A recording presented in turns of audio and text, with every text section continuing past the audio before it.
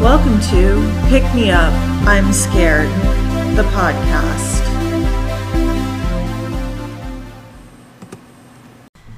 I'm your host, Madeline. And I'm your co-host, David. And today we are talking about... a punk rock icon. A punk rock icon! I will say that. I think that's true, yeah. But before we get into it, we gotta do our little housekeeping.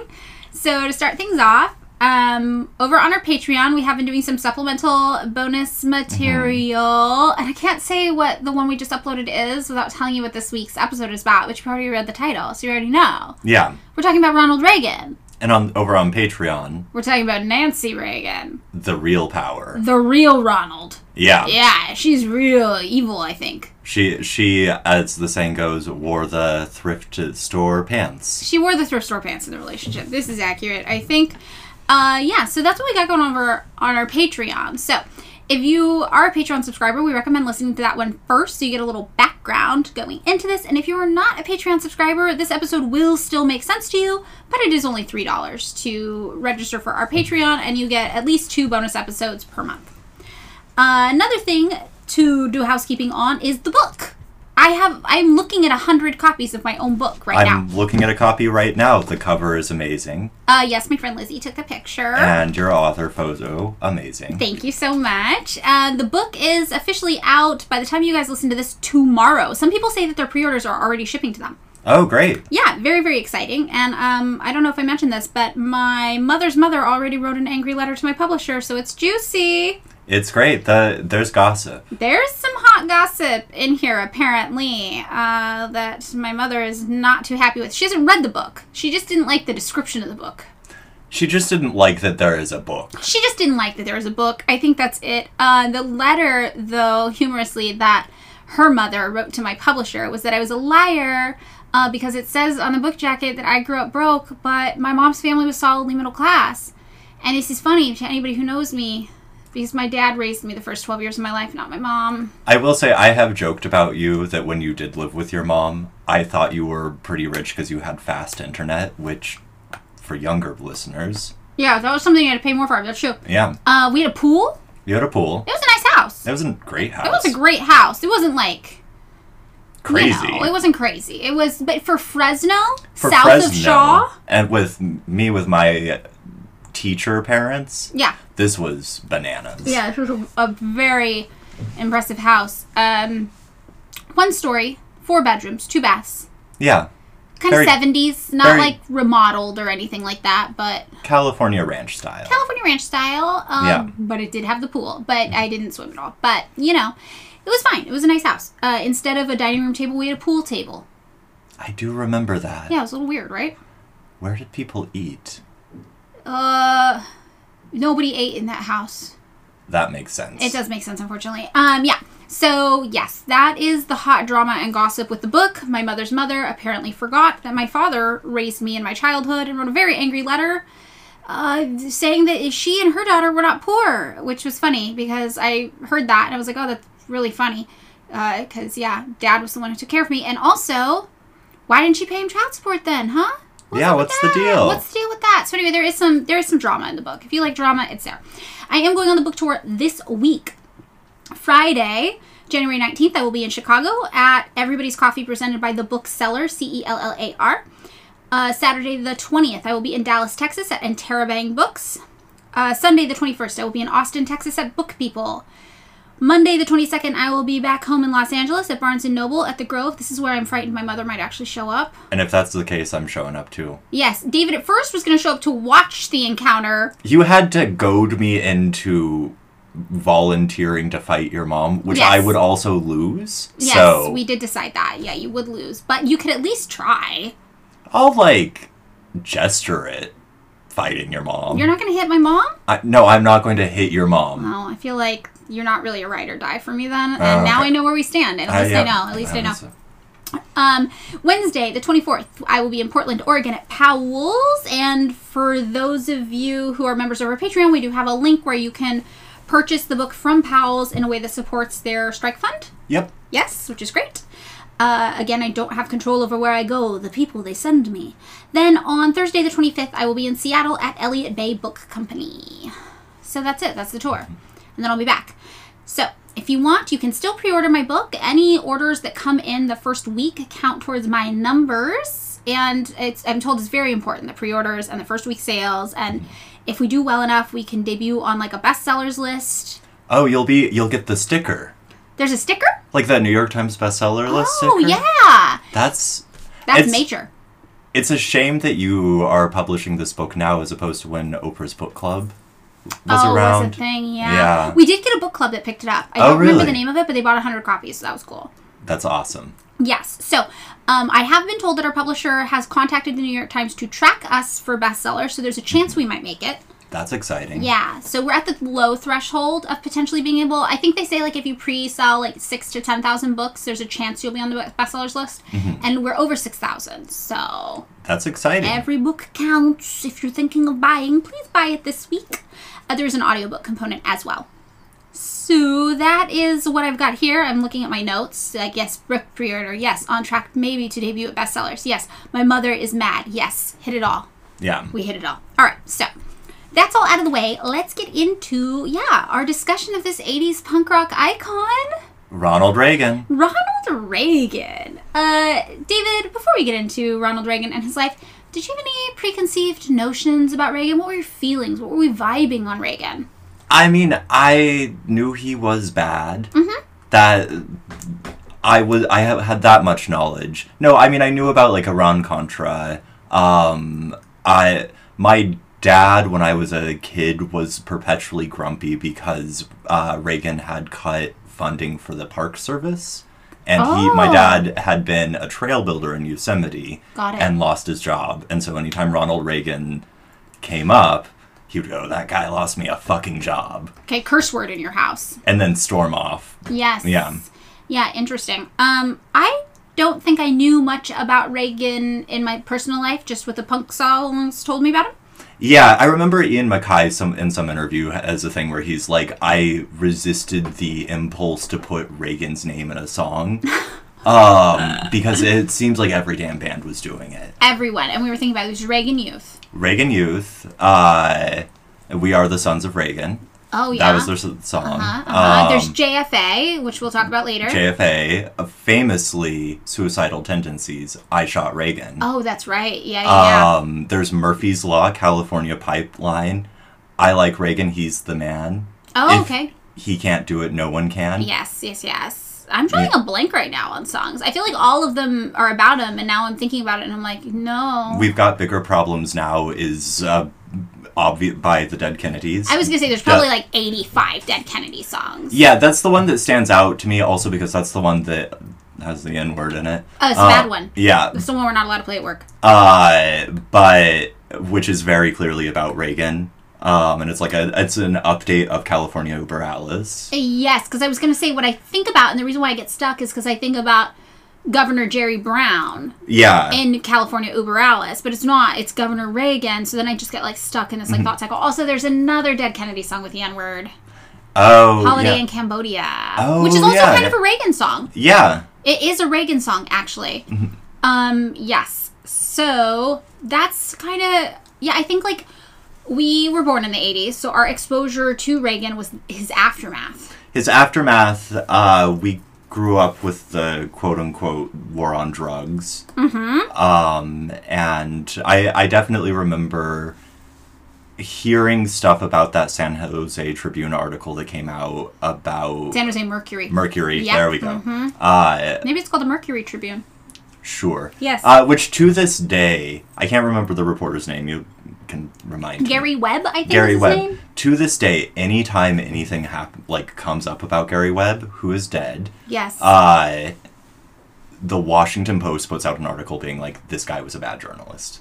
It's really? Like, yeah, it's like crazy. Whoa. Especially wild if you know about how the CIA Operation Mockingbird and the Wurlitzer, that the Washington Post was one of the publications that they would push false information out through. And that there are a lot of connections between CIA and Washington Post. Yep. Very interesting. Okay, so we grew up knowing Reagan bad man. We grew up seeing some of the ways in which Reagan was a bad man play out in our life all around us. And there are some stories I think we knew. We knew about Iran-Contra, obviously. We knew about the Pol Pot thing, probably. Pol Pot, you knew about the Pol Pot thing, yeah. But there was some more stuff about Reagan that I really didn't know. So today's episode is going to be a part 1 of a 2-parter, and we are going to be discussing Ronald Reagan up through his California governorship. And the next episode, which will come out next week, is going to be about his presidential years. The punk rock years. The punk rock years, if you will. So we're going to start out with Ronald Reagan's childhood. Baby Reagan. He did not have a happy childhood. He didn't. So we're talking like 1911 to 1924 here. So Ronald Reagan was born in 1911, February 6th to be exact, in Tampico, Illinois. And I did do his birth chart because I think it's fun to do the birth charts of the bad people. I mean, also, Ronald Reagan probably did his birth chart or had an astrologer do it. Definitely. Nancy was all about the birth charts. Yeah. His wife was really into astrology. So what Ronald Reagan probably knew, and Nancy definitely knew, and we're learning now, is that Ronald Reagan is an Aquarius with a Taurus moon and a Gemini rising. Madeline, what does that mean? I don't know what the Aquarius means. I know the Taurus moon, I think, means you're stubborn in some way. And the Gemini rising, I think most of the serial killers are Geminis. Granting his death toll. Yes, qualifies, maybe. I do know that I have a friend who's a Gemini, and she follows an Instagram account called Not All Geminis, and she thinks it's very funny. So... that makes sense. It's our shared friend. It's Camilla. Oh, Camilla. Yes, so I think there's something about Geminis. People love to hate them. For our astrology buffs out there, also, his Mercury is in Capricorn. And I do know what that means. What does that mean? Stubborn in warfare and love. He was stubborn in both warfare and love. I agree with that. Yeah. I think that's correct. Feel free to correct me if I got Astrology gets one right again. that wrong. Yeah, I don't really know much about astrology, so if I interpreted that wrong, please tell me. In the Q&A on the episode for Spotify. He was a second child. He had an older brother named Neil Reagan, which we kind of lose track of. We don't hear much about Neil. He's the ad exec who ends up working for the FBI. Oh, that's right. We do hear about him. They meet at, I can't remember the name, we'll get to it, the weirdest burger joint to discuss their FBI findings. I totally forgot about that. Yeah, you know what happened is that when it was written, it was like he was a frat bro, so I thought they were like bros from the fraternity, but no, he was his brother and he was in a frat. No. Also Reagan's frat bro. Two different guys. Both of them? Yeah.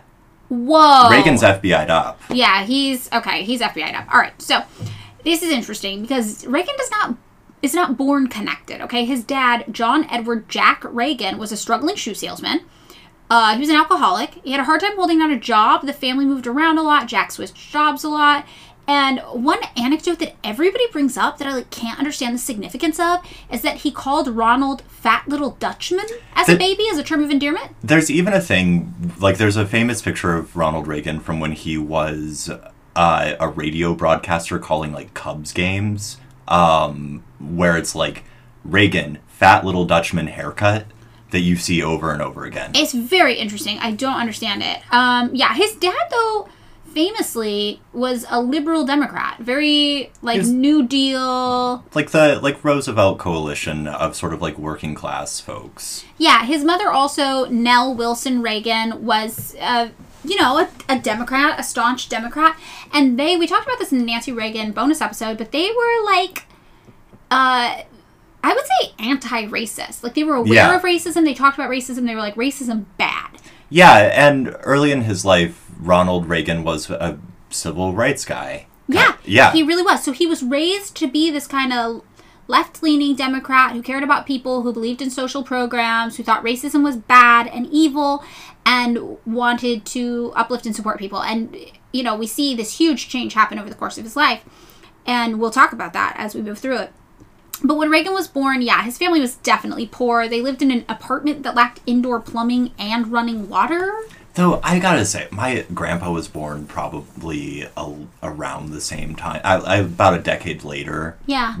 No indoor plumbing. Really? Yeah. Huh. He famously has an anecdote about pushing over an outhouse and realizing that someone was in it. Oh! I don't know that my grandpa ever had an anecdote like that. My grandpa was a weird guy. Yeah, very interesting. Now I'm did my grandparents not have indoor plumbing and we just didn't talk about it? I feel like it was the least, my grandpa was just sort of it was normal. Okay, interesting. All right, that's good context to have. So, David, you knew some other stuff about his mom and dad that were interesting. Yeah, so his mother was a member of this sort of Catholic charity organization called the Disciples of Christ, and volunteered often. They were very much Irish Catholic Roosevelt Democrats. His father, as you mentioned, was an alcoholic. Most memorably, when Ronald was 11, he returned home from a YMCA basketball game to discover his father had passed out in the snow outside of their Dixon, Illinois home. As Reagan later recalled, he was drunk, dead to the world, crucified, and Reagan had to pull him inside so he didn't freeze to death in the snow. Yeah. So rough upbringing. Rough. Yeah, and that whole Dixon, Illinois thing, in 1920, his family did settle in Dixon, because remember, his dad was bouncing around a lot trying to find a job. And they actually lived at 816 South Hennepin Avenue, which was eventually authorized by Congress to become the official Ronald Reagan boyhood home. Oh, so is there like a museum there or something? Probably. Yeah. I just think the term boyhood home is interesting. I hope to one day be at a stage in my life in which the Lansing house in Fresno, California is David Roberts' boyhood home. Yeah. The last time I saw it was boarded up. So Really? Yeah. Wow. I feel like I drove by it a couple months ago. Oh. But it's kind of hard because like all of those houses look so similar. They just have really tall trees. Yeah. Yeah. Very interesting. So Dixon was a small town. It currently has a population of around 15,000 people. It was obviously way smaller back then.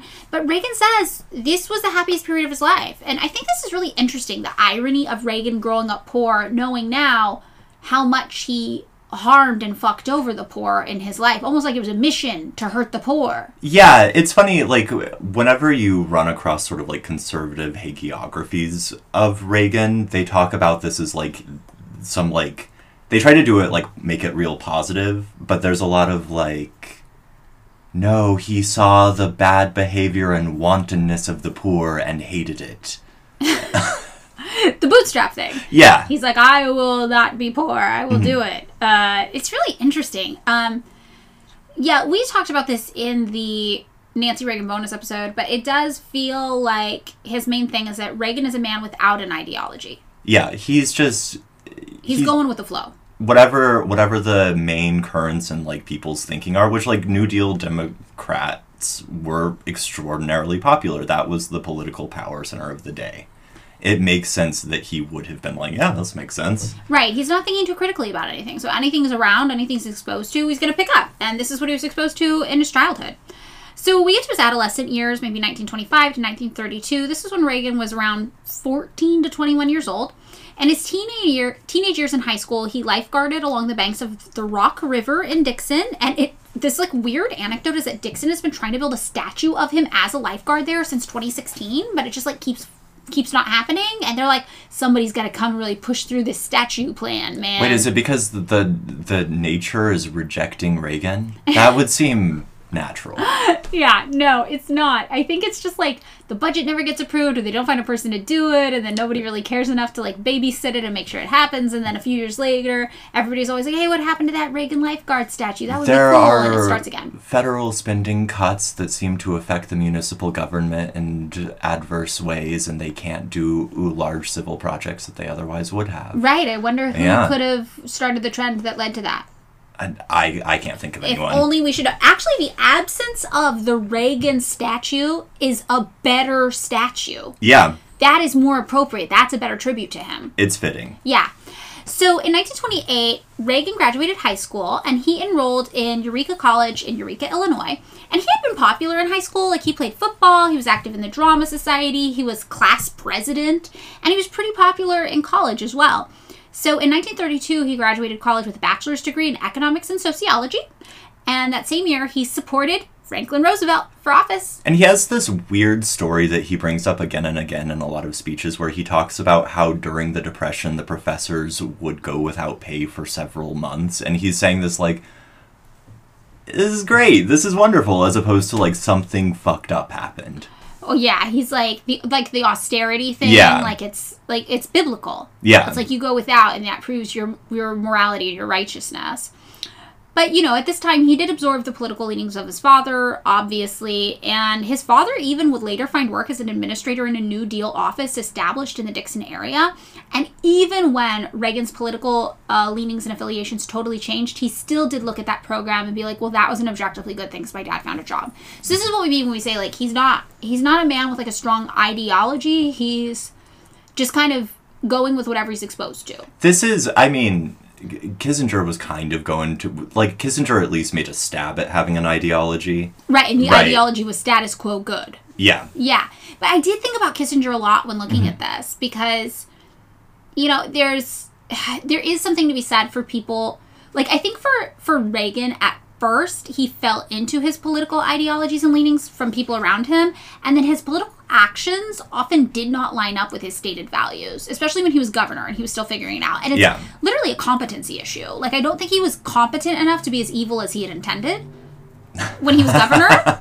So, but for a little bit more political savvy, the world would just be worse? Yeah, I think California would be worse, definitely. Oh, California would be in the ocean. Yeah. So I think that this is, like, a really interesting thing about him. And I think that him being like, well, it's good, though. The New Deal was good, though, because my dad got a job. But it's like, okay, but you can't expand that to be like, when you have social safety nets and social spending and government spending, everyone's dad could have a job. And he's like, absolutely fucking not. Sounds like communism. Hate it. So some people, maybe everyone's dad is not asleep in the snow. Kind of thing. So just his dad. Yeah, maybe. So it's really interesting. He leaves college and he gets into sports broadcasting. Because remember, he was in the Drama Society and he played football. So this makes sense. Yeah, he apparently called early Cubs games when radio broadcasting was like a new thing. And so he got known for that. Yes, exactly. From the ages of like 22 to 25, he got this job in radio broadcasting. And he was working as a sportscaster at a station in Davenport, Iowa. And he got hired because he delivered entirely from memory a play-by-play description of a Eureka College football game. So, yeah, when he moved to Iowa, then he moved to Des Moines shortly after, and that's where he was called Dutch Reagan. Oh. Based off of that fat little Dutchman nickname. Glad that one stuck. I bet he loved that. Dutchman. Little Dutchman. I'm sure he loves his later nickname more. Which one? Gipper. Oh, yeah, Gipper. Yeah, he's got a lot of weird nicknames. Yeah. So he got really popular there for his broadcasts he would do of these Chicago Cubs games, but the station couldn't afford to send him to Wrigley Field in Chicago, so he would improvise these running accounts of the games based on sketchy details that were delivered over a teletype machine. So he's doing improv. Yeah. Yeah, he's an actor. He's a yes and guy. He's a yes Actually, and in guy. More ways than one. That is so true. That's the best way to sum up Reagan. He's a yes and guy.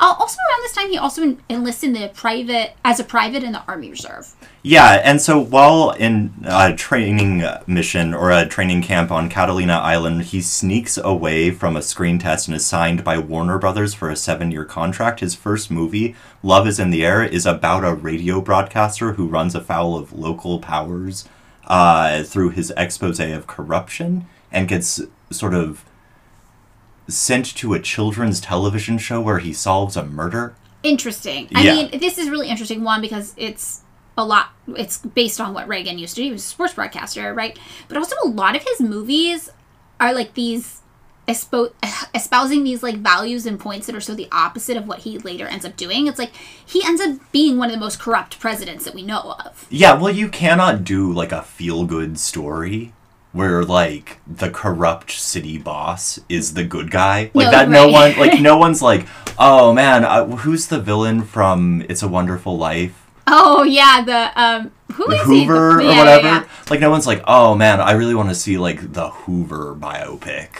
Right. I mean, you can do that in politics in real life though. Yeah. Like Reagan is still a hero even in real life, even though he was the bad guy. People are like, he's a hero, yay. Yeah. So he started getting to acting in 1937, right? He was 26 years old. He followed the Cubs to their spring training camp in Southern California, and that is where he snuck away to go do a screen test, and it went really well. And this did launch his acting career, yes. He got signed, because at that time, the movie studios would sign you into a contract with them to make movies, and he ended up starring in more than 50 films over the next 27 years. Most of which are bad. Yes, they're bad. These are B movies, and he gets kind of typecast as sincere, wholesome, easygoing good guy. I think he does not have range. Like, I watched Brother Rat. Did you? Yeah. You committed. It is painful. Yeah, Brother Rat is a movie he stars in pretty early in his career in 1938, the year after he gets kind of signed and picked up. And it's an action comedy about roommates at the Virginia Military Institute. Yeah, there's a lot of, like, it would be innuendo if it were about, it's like someone wants to be alone to propose marriage and keeps hinting at it.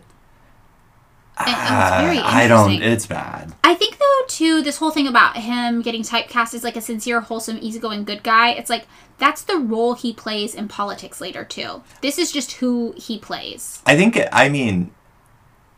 it might just be who, like, he doesn't, I'm not saying he's a sincere, easygoing guy. I would say, though, that he is easygoing, and that's why he ends up absorbing like a sponge the ideologies of all the people that are around him later. Who suck. Yeah, who are bad people. So I think that this does kind of check out. But on the set of this movie, Brother Rat, 1938, he meets his co-star Jane Wyman, and they become engaged. So the following year, 1939, World War II breaks out. And David, what happens? So Reagan, he's still in Army Reserve, and he's initially called up for active duty, but Warner Brothers protests and requests a deferment for Reagan because it would constitute a significant financial loss. However, at the advice of a former FBI agent, William Guthrie, and there's this really funny story where William Guthrie was in the FBI for 2 years, maybe less than that. So random. And then he got kicked out because he was so willing to accept graft. But Warner Brothers hires this guy to go talk to General Peake, who is stationed at Presidio in San Francisco. Yes, familiar. After this meeting, Reagan's enlistment is deferred twice before he's finally settled at Fort Roach. It's said that it's because he's nearsighted or some shit like that, but it's very clear that, like, some graft is going on. Right, he's an actor making money for Warner Brothers, and Warner Brothers, maybe not, is greasing some palms to make sure they don't lose their guy. And one source claims that Guthrie, the former FBI agent, was just passing out military commissions left and right to, like, movie studios and stuff at the time.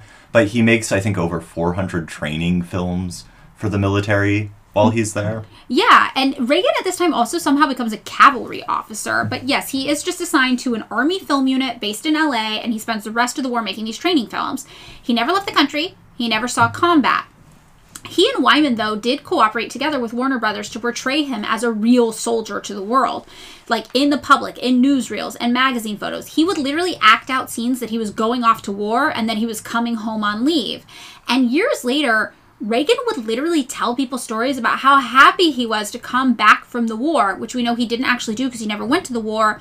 And he said it as if it was true. And all of his accounts would just be fictional based on things he acted out in movies. Okay, I actually talked to someone about this, and they floated something to me where they were like, listen, Alzheimer's, the symptoms happen before, like, the diagnosis.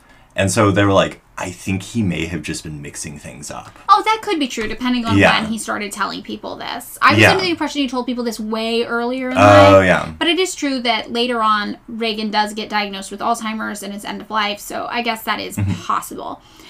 So he was a propaganda tool, definitely, but this is also World War II, which I'm like, this is maybe the only justified war the United States has ever been in ever.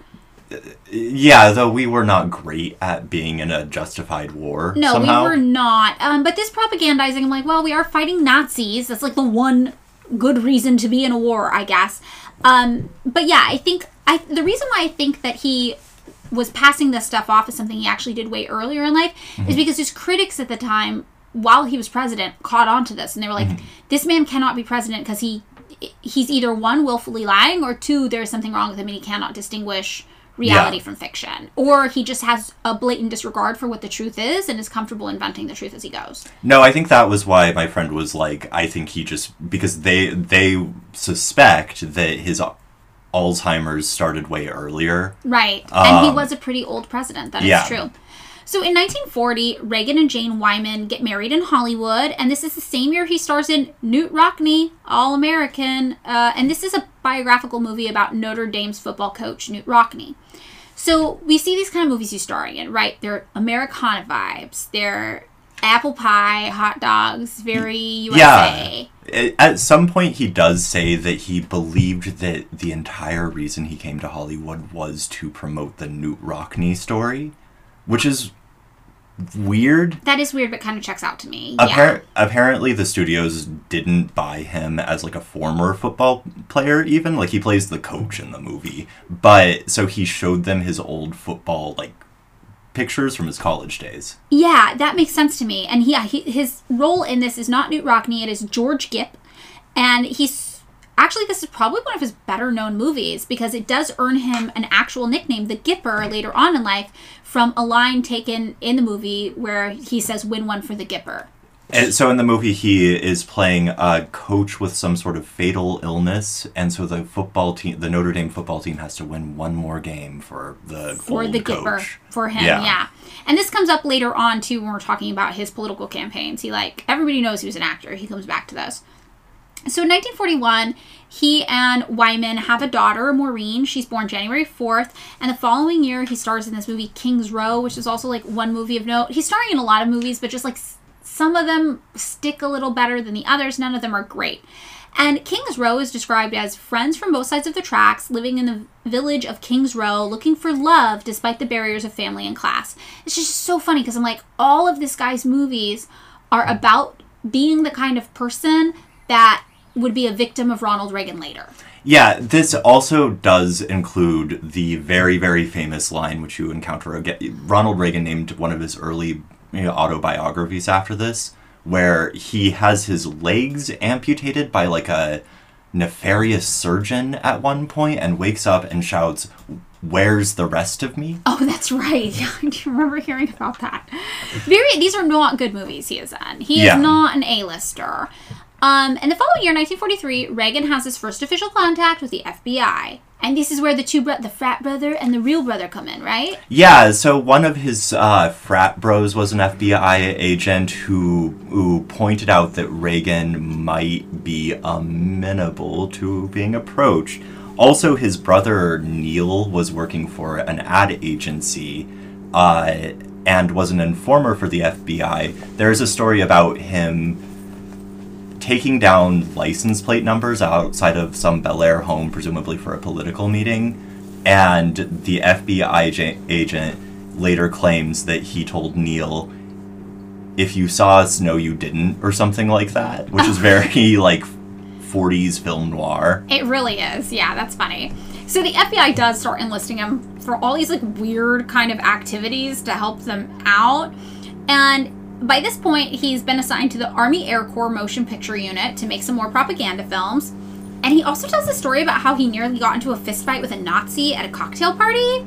Yeah, is this the one where he hears someone saying something anti-Semitic? Yeah, and he's like, "I'm gonna fight ya!" Which is maybe the best Reagan's ever been, is this cocktail party. I think it really is. Reagan really went into this cocktail party in Punch a Nazi mode. Yeah. And I'm here for it. But I think this story is interesting because you really see how far he comes, like how far he falls. All of whatever ideals he has about the world, he's about to get knocked out of him real fast. So, 1946, they adopt his son Michael a few days after he's born, and this is the same year that Reagan receives a contract with Warner Brothers for 7 years, the value of which would be the equivalent of more than $20 million in today's money. So these bad B movies and propaganda films are paying the bills. So, this is around the time that World War II is going on. J. Edgar Hoover has initiated an investigation of communist infiltration of the motion picture industry, sometimes called ComPic. Which is a really snappy name for it. It's ComPic, great. I like it. To determine the extent of communist penetration of film industries. And here's how Ronald Reagan really gets involved. So, after an Army Air Corps FBI basketball game, Reagan gets in a car with an FBI agent named Thomas Dewey to drive home, and says that he met, an FBI agent, to inform on Thomas Dewey of New York, then campaigning for president, and Dewey had at some point vowed to lock up J. Edgar Hoover. In 1946, the FBI's LA office begins turning up Reagan's name in connection with something called the Committee for Democratic Far East Policy, a group which had opposed Truman's support for Chiang Kai-shek's Kuomintang, a nationalist Chinese party. Also on the list were Edward G. Robinson of famous gangster movies from the 30s. Oh, okay. And Gregory Peck, who was he was famous. I know his name. He was like a heartthrob. Yeah. Additionally, Reagan was a member of the Independent Citizens Committee of the Arts and Sciences and Professions. They got them all in there. Yeah, all the professions. You got art, you got science, and you got jobs. Let's get in there. Yeah. Basically, a group made up of New Deal Roosevelt Democrats who advocated international nuclear cooperation as well as international peace. They also opposed Truman's aggressive stance towards the Soviet Union, as well as his accommodation to racists within the Democratic Party, which was a big thing with Truman. Yeah. Southern Democrats. As J. Edgar Hoover put it, every endorsement for public office they've made in the state coincides exactly with that of the Communist Party. So this is really, to summarize this then, Reagan's name gets turned up as a potential commie. Yeah. Or a commie sympathizer at the least. He's and again, the thing is, I don't think that he's got a thought in his head about any of this shit. No, I think it's just racism's bad. I think it's even. I think it's just this is where the cool guys are. Yeah, this is where Edward G. Robinson is. Right, Gregory Peck is here. Yeah. In 46, agents visit Reagan and Wyman at their home in Hollywood, telling Reagan the following. We thought some of those someone that the communists hate as much as they hate you might be willing to help us. Basically, the agents tell him that they had heard on a wiretap that a bunch of communists at a Hollywood party were talking shit about him and that they were going to, quote, get the bastard. And we don't think this is true. No, this is just them trying to manipulate Reagan. Yeah, so they basically said, all your friends are talking shit about you. They're all communists. Help us out. After that, Reagan begins meeting regularly with FBI agents to inform on his fellow actors and friends. After a meeting of the Independent Citizens Committee of Arts and Sciences and Professions. Right, yeah. Reagan accompanies Dory Sherry and Olivia de Havilland to a meeting to discuss possible communist infiltration. Apparently, de Havilland said to Reagan, I thought you were a communist, and Reagan says to de Havilland, I thought you were a communist.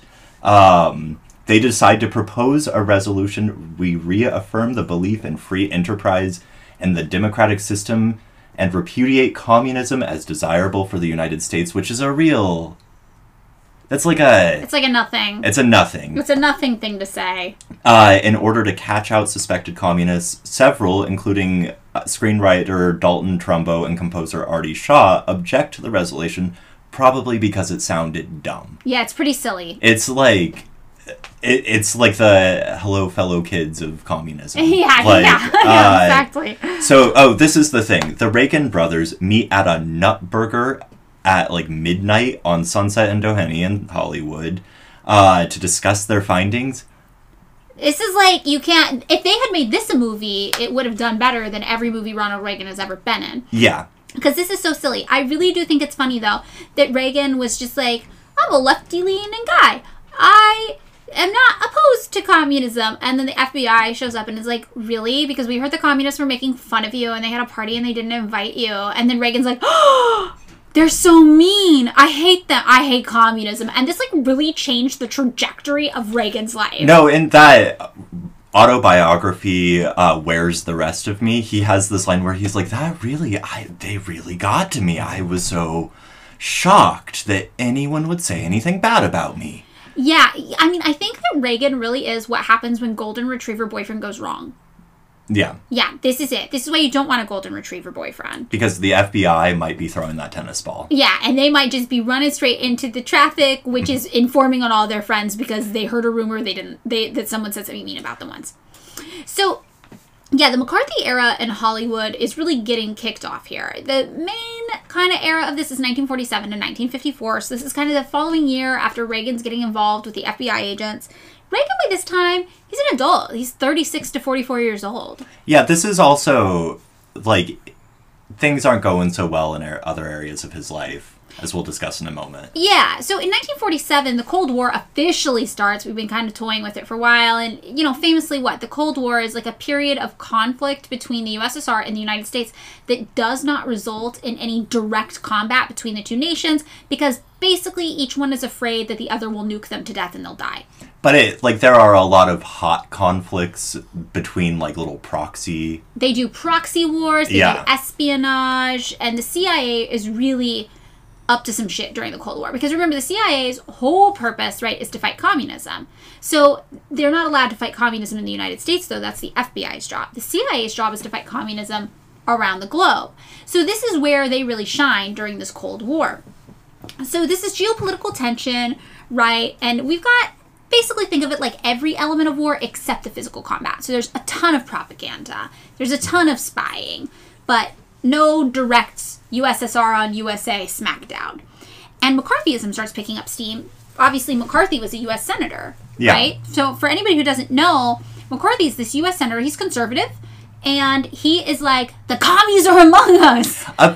I've read stories about this guy that even his fellow senators were like, this guy's off the fucking handle. Apparently a fight broke out once because he was just going so bananas on the Senate floor. Yeah, he's an extreme kook, and he brings about what we came to know as the second Red Scare. The first one was maybe in 1919, right after the Russian Revolution. There was a lot of stuff going on in the 1930s and a lot of crazy propaganda about communism in the 30s. Yeah, the Red Scare never really left, but this is where it really gets kicked up again in a major way. And McCarthy is responsible for fueling this panic spreading about communism in the United States. And he really becomes convinced that the communists are hiding amongst us, which, to be fair, they probably were. There's some commies hanging around. And he's like, we gotta root them out or they are gonna kill us all in our sleep. Yeah, and what communism is went through a few filters before it got to most Americans' ears. Yeah, most Americans are not really understanding what communism is. Yeah. They're like, communism is when the Russians want to punch my wife in the face, right? This is I think they think that communism is the bad spy and Spy versus Spy. Yes, 100%. That's about the level of their understanding. Yeah, and it's probably intentional. Propaganda is happening to make everybody think that anything bad you hate is communism and anything good you like is capitalism. And around this time is when Ronald Reagan also becomes president of the Union of Movie Actors, famously the Screen Actors Guild. And he would serve in this position for a long time until 1952. And this always killed me because I'm like, Reagan was a union man? Well, I mean, it's kind of interesting because at the time, SAG was trying to figure out what to do with these two other sort of movie industry unions in Los Angeles or in Hollywood, one of which was IATSE. Please do not ask me to tell you what IATSE stands for. My dad's in the IATSE union. It's the something of theater stagehands or something. Yes, my dad's a stagehand. Yeah, he's a union stagehand guy. And set builders and Brewer, the then president of IATSE, was more or less convinced that the set builders were all communists, and so he does get Reagan to kind of side with IATSE over the set builders on striking at the time. Interesting. Yeah, you said also the stuff about Lew Wasserman, his agent. Oh, yeah. So, Reagan becomes president of the Screen Actors Guild in 1947. Early in his tenure, Reagan's agent had negotiated a deal between SAG and MCA. Basically, as president of SAG, Reagan waived conflict of interest rules, allowing his agent, Lew Wasserman, to create a production company, which will become important in a bit. Yeah, this will get really important. Also, in his role as president of the union, he decided to bring fighting communism into the Screen Actors Guild. So he's not like a union, labor rights, socialist, workers' party guy. He's like a union, how do I make this position of power serve my best interest guy. Also, I still hate the communists because I think they were making fun of me once. And there are countless stories of someone saying something kind of snide to him at a party, and him just immediately running to the FBI and being like, that guy's a communist. Yeah. He made fun of me. He said something funny to me, and everybody laughed, and I was really embarrassed, and I think he's a communist. That's what communists do, right? Yeah. They make fun of you, and it's really mean. So he also at this time resigned from at least 2 Hollywood groups when he became convinced that they had communist leanings. So this included the Hollywood Independent Citizens Committee of Art, Sciences, and Professions. He's like, you know what? This shit's getting real commie. I'm out of here. So, yeah, he's using the union, ironically enough, to fight communism. That makes sense to me. Like, in labor at the time, a lot of the sort of AFL-associated unions were purging their unions of avowed communists or even kind of left-leaning people to the extent of de-unionizing local plants. There was a big, like, no, the unions are okay. Oh, okay. Kind of vibe. Yeah, that makes sense. Actually. Yeah, well, Reagan was even, like, crossing picket lines to break strikes. You know, he was not what you think of as a union man during this time. And, again, Hollywood is really viewed as this, like, hotbed of leftist politics. Like, and we still kind of see this today. All the actors are liberals. Do you remember how many actors and celebrities supported Rick Caruso? Yes, I do. And it was one of those things where it was like, real leftist Hollywood over here. Yes, and for anybody who doesn't know, here in Los Angeles, Rick Caruso ran for mayor, and he was a Republican who tried to rebrand himself as a Democrat, and he's a developer who makes these, like, outdoor malls, one of which I will be doing my book Oh, yeah, he did the Grove. The Grove. Yeah. They're real dystopian, and they freak me out a little. Everything feels like it's about 1.5 human scale, so you feel a little bit small. That's true. Everything's a little weird. Yeah, it's it's like, Alice Through the Looking Glass vibes. You're like, I don't think I'm supposed to be here. Very interesting. So, while McCarthyism is prevailing in Hollywood, and they're all panicked about who is and who isn't a communist, and Reagan is snitching to the FBI, McCarthy has this House Un-American Activities Committee, which is now famous, and it's a committee within Congress that would call up actors, directors, studio executives, writers, make them come to these sessions in Congress, and they would ask them flat out, are you or have you ever been a member of the Communist Party, like publicly? And these people would be expected to answer. And on top of that, they would also be like, well, if you're not, who do you think is? And this is where that phrase naming names comes from. They expected you to say, no, you weren't, and then to name names of people you thought were so they could come interrogate them as well. Some actors, though, Lauren Bacall, Humphrey Bogart, Gene Kelly, they signed a petition denouncing the committee as un-American itself for probing the politics of individual citizens. I just gotta point out, you just named 3 very cool actors. Yes. Yeah. They're really cool. They were like, this is bullshit, and this is not what being American is about. I thought being American was about freedom to believe whatever you want politically, and this is not it. So Hollywood, we see, was really divided on this issue. But that same year, Reagan testifies as a friendly witness before the House Un-American Activities Committee, and he cooperates in this process of blacklisting actors, directors, and writers who are suspected of, holding leftist sympathies. You didn't even have to be a communist. You just have to have left-leaning sympathies. Yeah, and the thing is, Reagan is able to sort of be ambivalent about it. He really is, and it's interesting. So his testimony is pretty much like, don't get me wrong, I love democracy, but sometimes some people, maybe they shouldn't get a say. IDK, though. So I've got some key quotes from him here where you see what happens when a man doesn't have an ideology, right? So he says, 99% of us are pretty well aware of what is going on. I think within the bounds of our democratic rights, and never once stepping over the rights given us by democracy. We've done a pretty good job in our business of keeping those people's activities curtailed. After all, we must recognize them at present as a political party.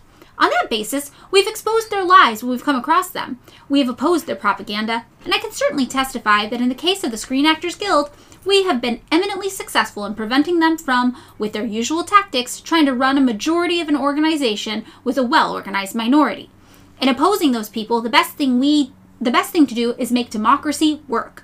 In the Screen Actors Guild, we make it work by ensuring everyone a vote and by keeping everyone informed. I believe that, as Thomas Jefferson put it, if all the American people know all the facts, they will never make a mistake. Whether the party should be outlawed, that is a matter for the government to decide.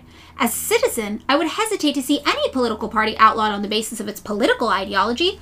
We have spent 170 years in this country on the basis that democracy is strong enough to stand up and fight against the inroads of any ideology. However, if it is proven that an organization is an agent of a foreign power, or in any way not a legitimate political party, and I think the government is capable of proving that, then that is another matter.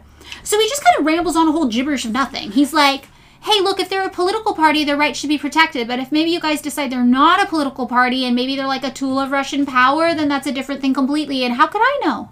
And I think, like, the thing is, he is behind the scenes informing on tons and tons of people. I think one estimate I saw said that he eventually got unofficially, because the blacklists were never official. Right.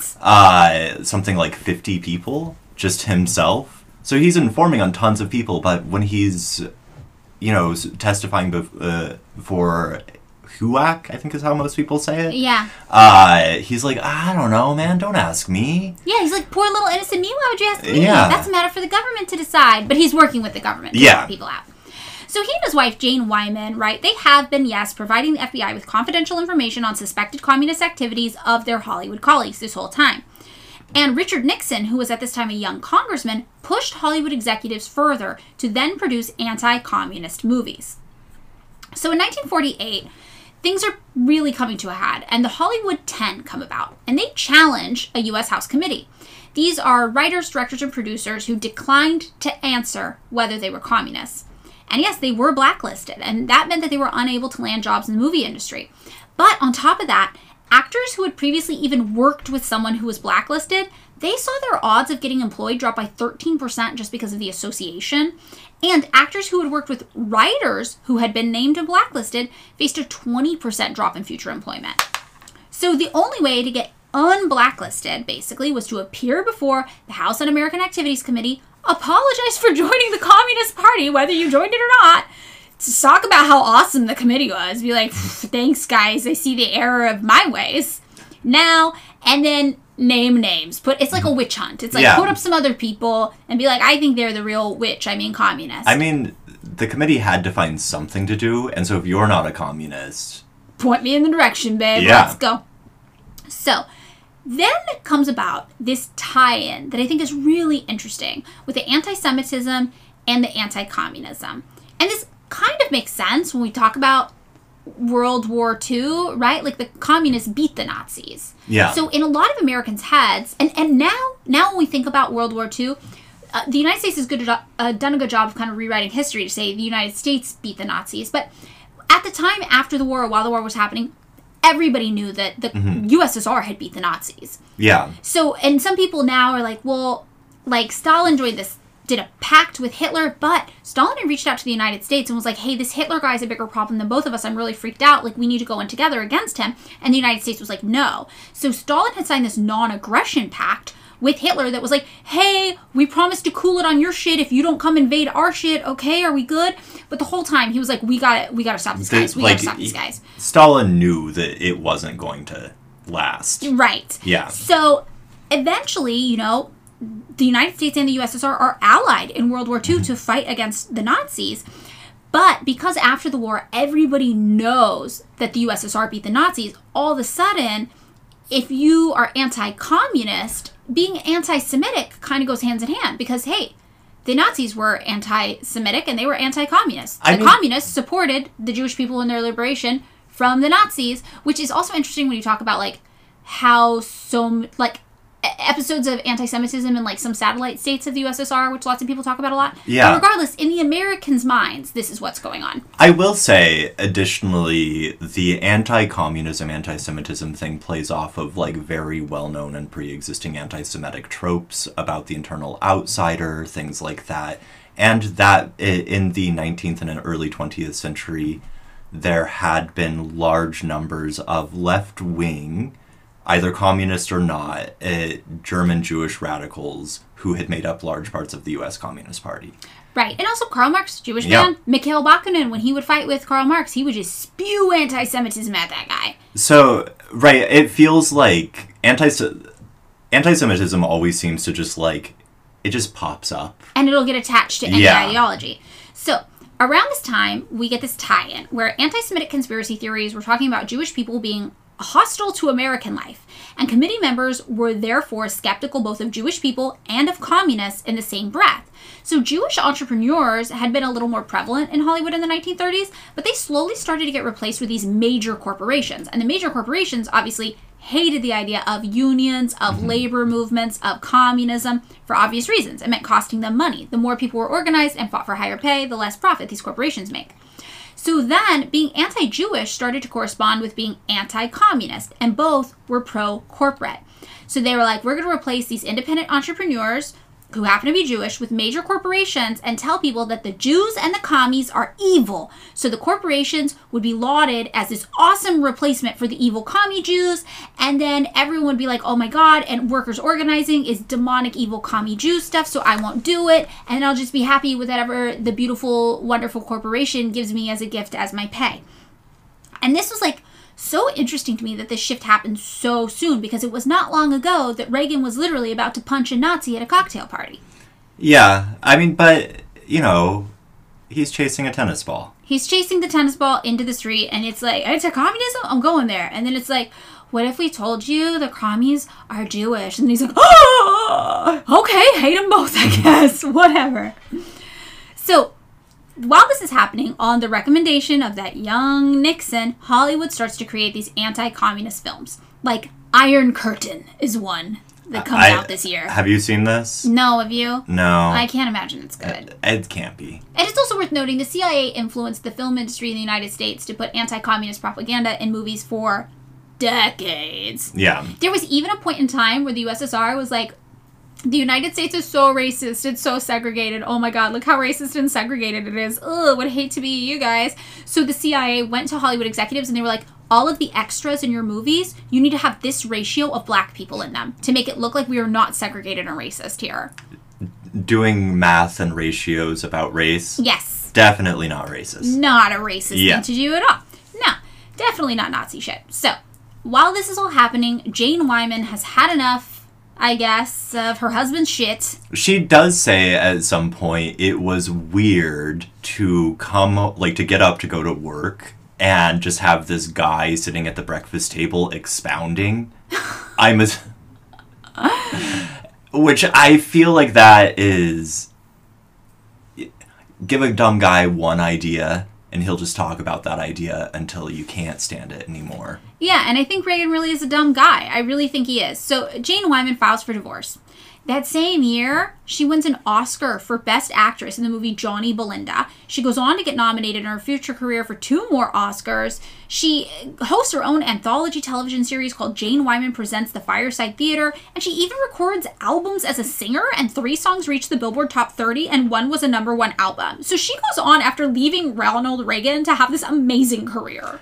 Yeah, meanwhile, very, very famous Hollywood gossip columnist Hedda Hopper is attributing the divorce to Wyman's heartless decision to star in Johnny Belinda as a deaf-mute woman shortly after the death of their 3rd child. As you mentioned, Wyman won an Oscar, and her movie career began to take off right as Ronald Reagan.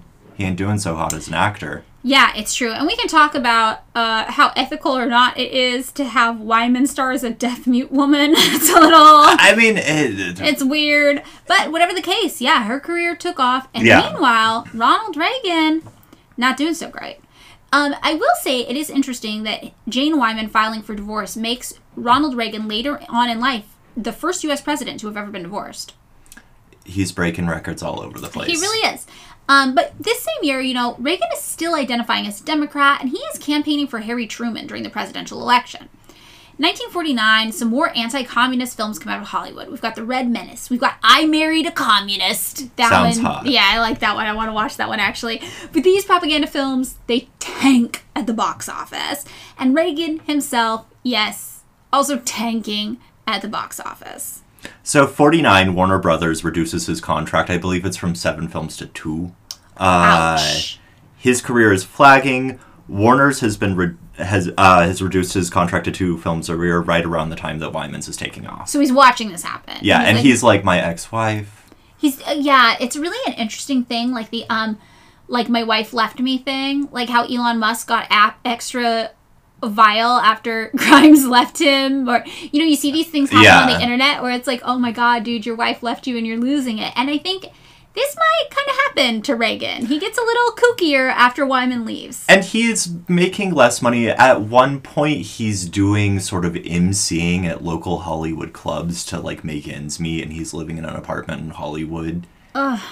It's a little brutal. Yeah. But it turns out that reducing his contract actually allowed him to later on secure a new, more lucrative deal with Universal Studios, which became a financial windfall for him because his career was in decline. Originally, with the full contract, he would not be allowed to ever make movies with another studio. But because it had been reduced, there was like this loophole where they were like, yeah, I guess you can make movies with Universal Studios. And he got like a Hail Mary that pulled him out of this declining career and kind of buoyed him up for a little bit. And around the same time that he's going through all this, Ronald Reagan goes to a dinner party and meets the relatively unknown actress and notorious throat goat herself, Nancy Davis. So, this is a period of time. Reagan is 39 to 54. We're talking about the years 1950 to 1965. This is a period of time where Reagan really becomes a Republican.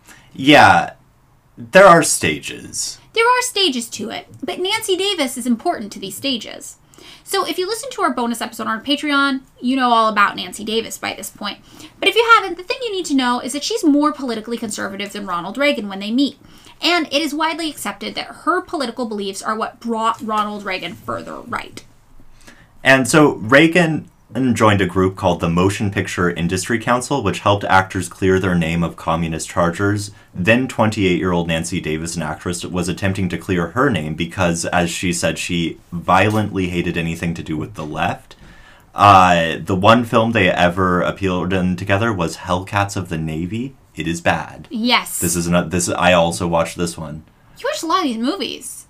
But not I Married a Communist? I watched the movies he was famous for. Okay, well, I think we gotta watch I Married a Communist, That honestly. sounds great.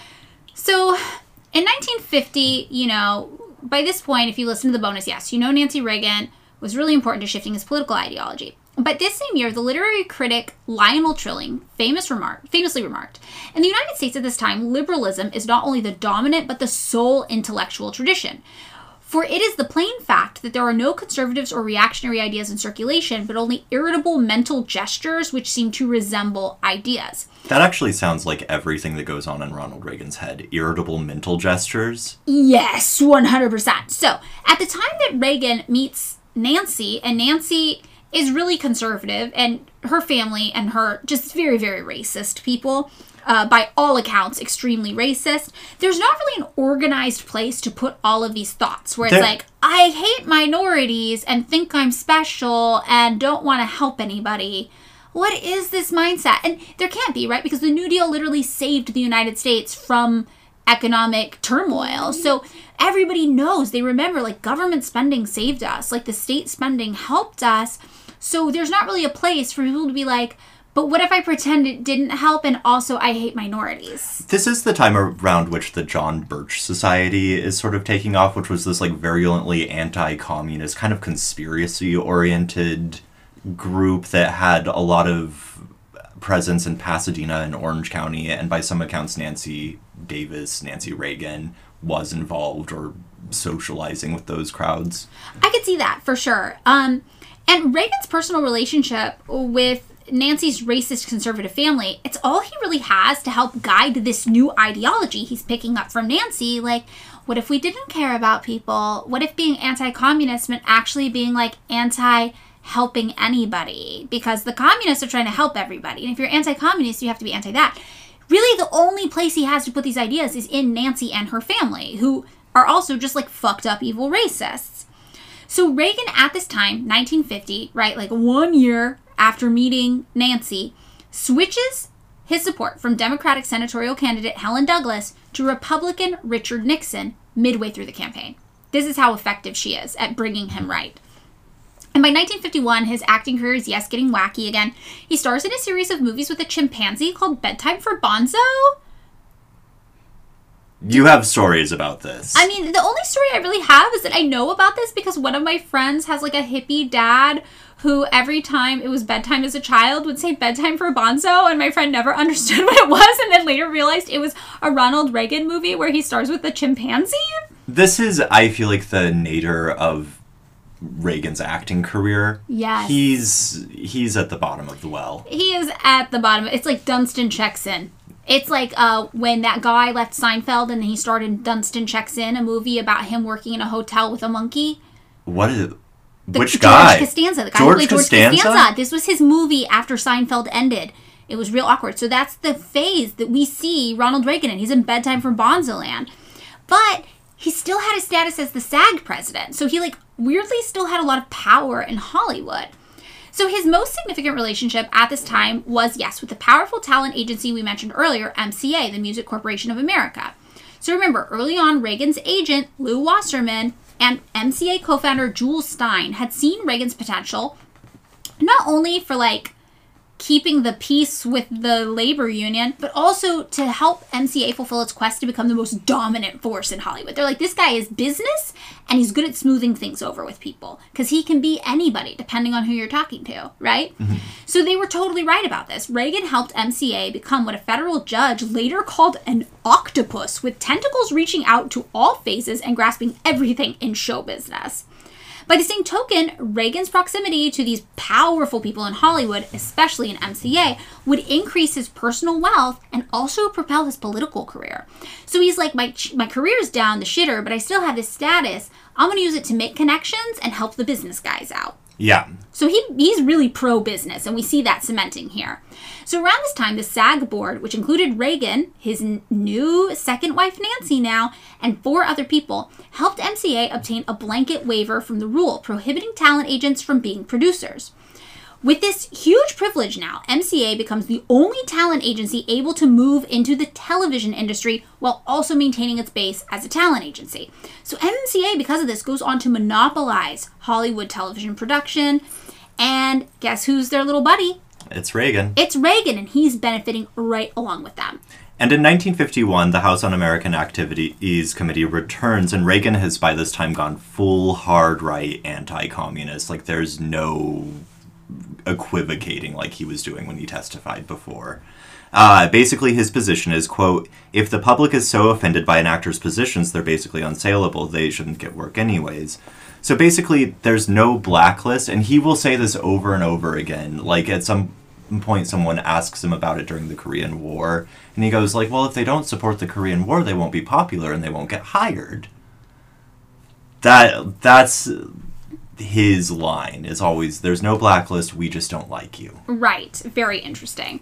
So 1952 comes around, and Reagan is supporting Republican Dwight Eisenhower in the presidential election. This is the same year he marries Nancy in a simple ceremony, and she officially becomes, yes, Nancy Reagan. She is pregnant at the time that they get married, and actor William Holden is the best man. So throughout the 1950s, as Reagan's political ideology becomes more conservative, he does, yes, convert to this very staunch anti-communist take. And he begins to care less and less about racial justice, right? So this is something he'd been more passionate about before. But remember, Nancy and her family are pretty openly racist people, to the extent that Nancy's stepdad, which we talked about in the bonus episode, was getting in trouble at work for it. Oh, yeah, that's crazy. Yeah, it's pretty wild. The bonus episode is really interesting if you want to hear about Nancy Reagan. She's a very interesting character. So by the mid-1950s, this conservative movement in the United States starts to finally coalesce into something more organized. And this is what people start to call the New Right.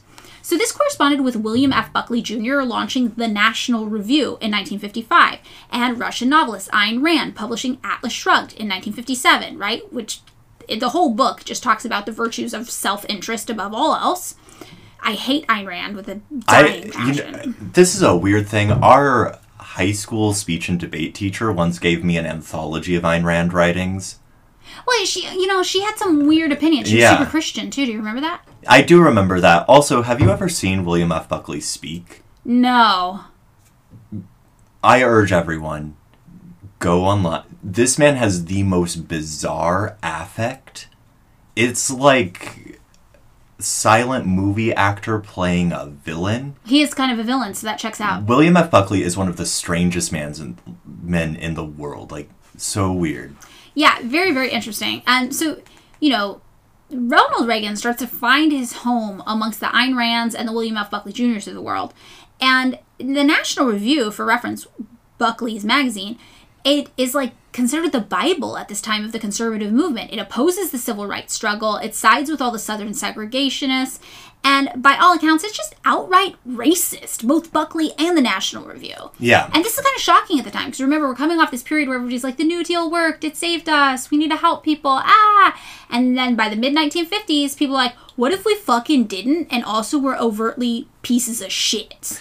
I mean, racism had, Racism was still there, but it wasn't something you could comfortably just say around mixed company. There had been, during sort of the 20s and 30s, the Klan got massively popular and became one of the largest social organizations in the country. Right. All that stuff but I don't think it was polite discourse in the 1950s among Reagan's friends. Yeah, Let's this put is it the that thing. way. When they talk about what's accepted among the intellectuals, not necessarily the intellectual class, they're saying, but they're saying anybody who didn't consider themselves just an outrageous idiot hillbilly, ha ha ha ha. But this really gives it a place where they're like, oh, you got a little bit of money?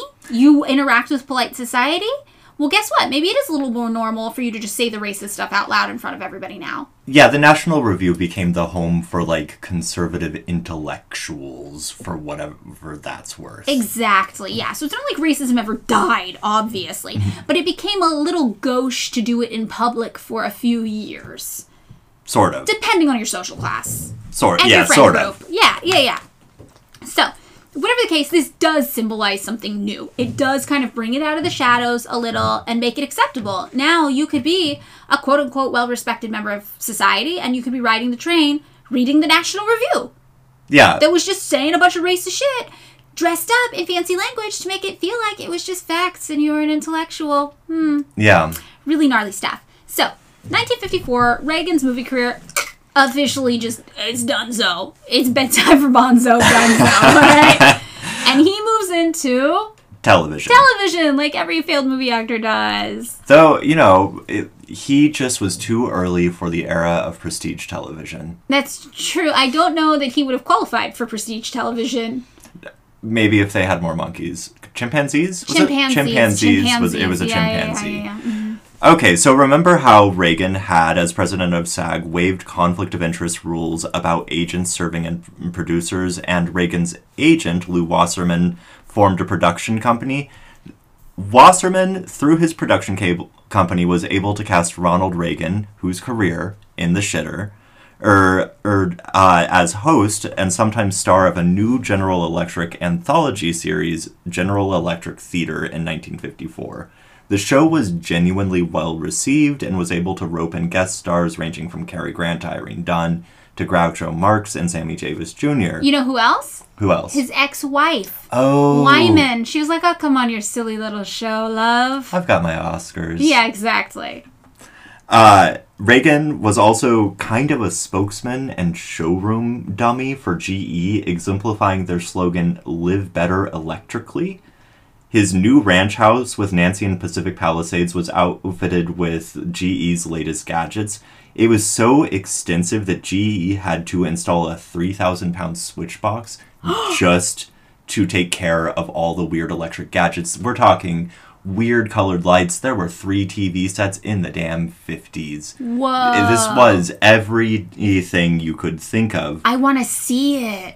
I kind of do too. I'm sure... Why can't that be Reagan's boyhood home? Why can't we visit that? The General Electric 3,000-pound switch box, home of the future from 1954. Yeah, he even appeared in commercials along with his daughter, extolling the virtues of GE's electric servants to make mommy's life easier. Okay, that kind of checks out with the real racist vibes. In addition to his role as he's a SpawnCon guy now. He really is. He's in his influencer era. Reagan spent as much as 12 weeks a year touring General Electric's vast and decentralized network of plants and factories, giving speeches often, per Mike Davis, of a deliberately anti-regulatory and anti-union bent. So imagine this. You're working at GE, and Ronald Reagan... Bedtime for Bonzo, B-list actor, shows up. And he's like, you know what's really cool? 3,000-pound switch boxes that power all of your electronic slaves. You know what's not cool? Unions. Asking for raises. Yeah. And you're just like, what the fuck is happening right now? I mean, it was probably the highlight of your day because you weren't working for GE at that specific moment. I kind of imagine you're still actually working while he's doing it. They're like yelling at you not to pay too much attention and just let it passively enter your ear canal. Okay, so we got to talk about GE. During the 1920s, under Owen Young and Gerard Swope, okay. GE had touted a kind of progressive management style. This is the era of collective bargaining in which scientific management or Taylorism is taking over. And so they're basically, like, big corporations are like, we keep having these damn strikes. This is a real bummer. So what if we kind of work off of a collective bargaining thing that avoids strikes while also still fucking over employees? Got it. This meant company-wide representation plans, pension plans, etc. So they are doing things for workers, but basically in order to co-opt any kind of worker solidarity to, like, management solidarity. Does that make sense? Yes, it's kind of like when Dov Charney went to the American Apparel workers and they were trying to unionize, and he was like, why do you need a union? I give you everything you want. Yeah, that's the vibe. Yes.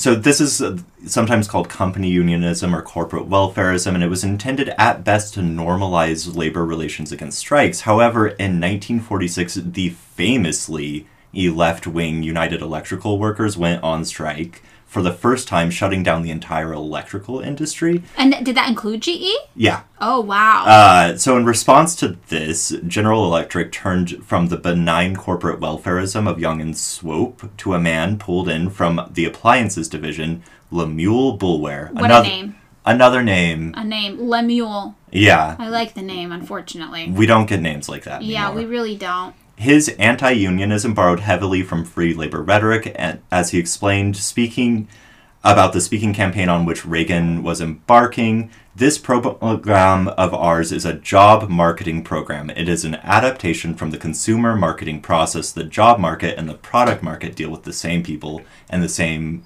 considerations. So he's like, you're selling GE, baby. He's saying you're selling GE to the workers and their job. This is the same as any other consumer good. Right. At the same time, the UE was expelled from the CIO for their alleged communist or left-wing affiliations. This, again, go hard, was the thing where a lot of the large national unions, or the AFL and the CIO, who were not then connected, were trying to purge their ranks of communists. GE redesigned their manufacturing from unitary plants in the Northeast to decentralized plants. Boulware's strategy towards the union was basically a take-it-or-leave-it strategy that imposed harsh lockouts on unions during contract negotiations. As one union leader put it, Boulware's strategy was to tell workers what they were entitled to and shove it down their throats. Wow. So they're like, we're not playing softball with you fucks anymore. Yeah, we're playing hardball. This is what you get. Take it or leave it. And if you don't want it, fucking walk home in the snow. Yeah, so on these speaking tours, which Reagan later estimated took a full 2 years of his life. Wow. His final conversion to conservatism from whatever was left of his New Deal Democrat past seems to take place.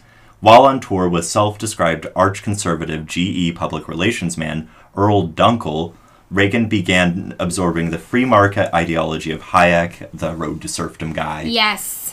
Whittaker Chambers and Henry Hazlitt. I gotta admit, I don't know much about these guys. They're like neoliberal, deregulate everything. Yes. In a 1957 address to his alma mater, Eureka College, Reagan twinned the threads of communism and government expansion, stating, "It's just that there's something inherent in government which makes it, when it isn't controlled, continue to grow. Remember that every government service, every offer of government finance security is paid for in the loss of personal freedom." He's a Republican, baby. He's there. He's there. And this is a precursor to speeches we'll see him give in the future. Yeah. And if anything, he's maybe a little paranoid at this point. I mean, this is kind of to associate communism, or I think now we would say socialism, if people were trying to be arch-conservative about it. Yeah. It's more Isn't it weird that socialism upsets people less than communism, even though communism and communist theory is the state at which there is, like, no money, no class, no government, and Yeah. socialism is a state at which you do have more of a government presence, and most of the people who claim to hate communism hate a big government, yet when you say communism, they freak out, and when you say socialism, they're like, well, socialism's fine. And it's like, socialism is the intermediate stage between capitalism and communism, on which the government, which you claim to hate so much, is actually doing more, but it just proves that people don't actually know what they claim to hate when they say they hate communism or socialism. I mean, I think, like, I suppose you're talking about, like, liberals and the sort of, like, classic thing. Yeah. Like, those people, they're like, they'll say something that always feels weird to me, where they'll be like, well, social democracy, like in Sweden. Yeah. Or something where you're like just, where the white people do it, not where the peasants revolted and killed the oligarchs. Which is, like, I mean, Sweden sounds like a lovely country, but it always feels like, okay, you picked, like, something where you're like, nobody could disagree with this. But it is weird, because it's like, well, that's still a neoliberal, heavily privatized capitalist economy. It just has a social safety net. Yeah, they mean social democracy. Yeah, they mean, like, the Bernie AOC. Like, what the Democratic Party was supposed to be. Yeah, or the Democratic Socialists of America. The DSA, that also. The That's what the Democrats are supposed to be, I think. Had some weird policies back in the 80s. I mean, the DSA still has some weird policies.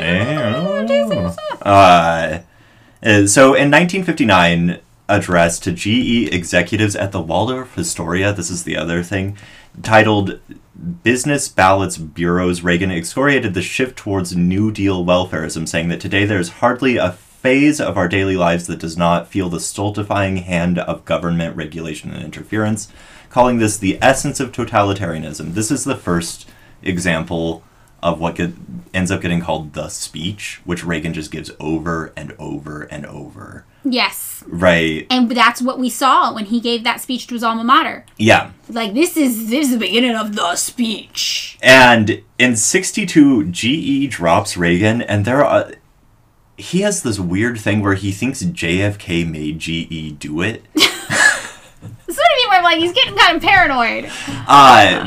And the idea seems to be, and citation needed, Ronnie, that JFK was going to restrict GE's contracts with the federal government if they didn't get rid of Ronald Reagan because he was getting too much of a firebrand conservative guy.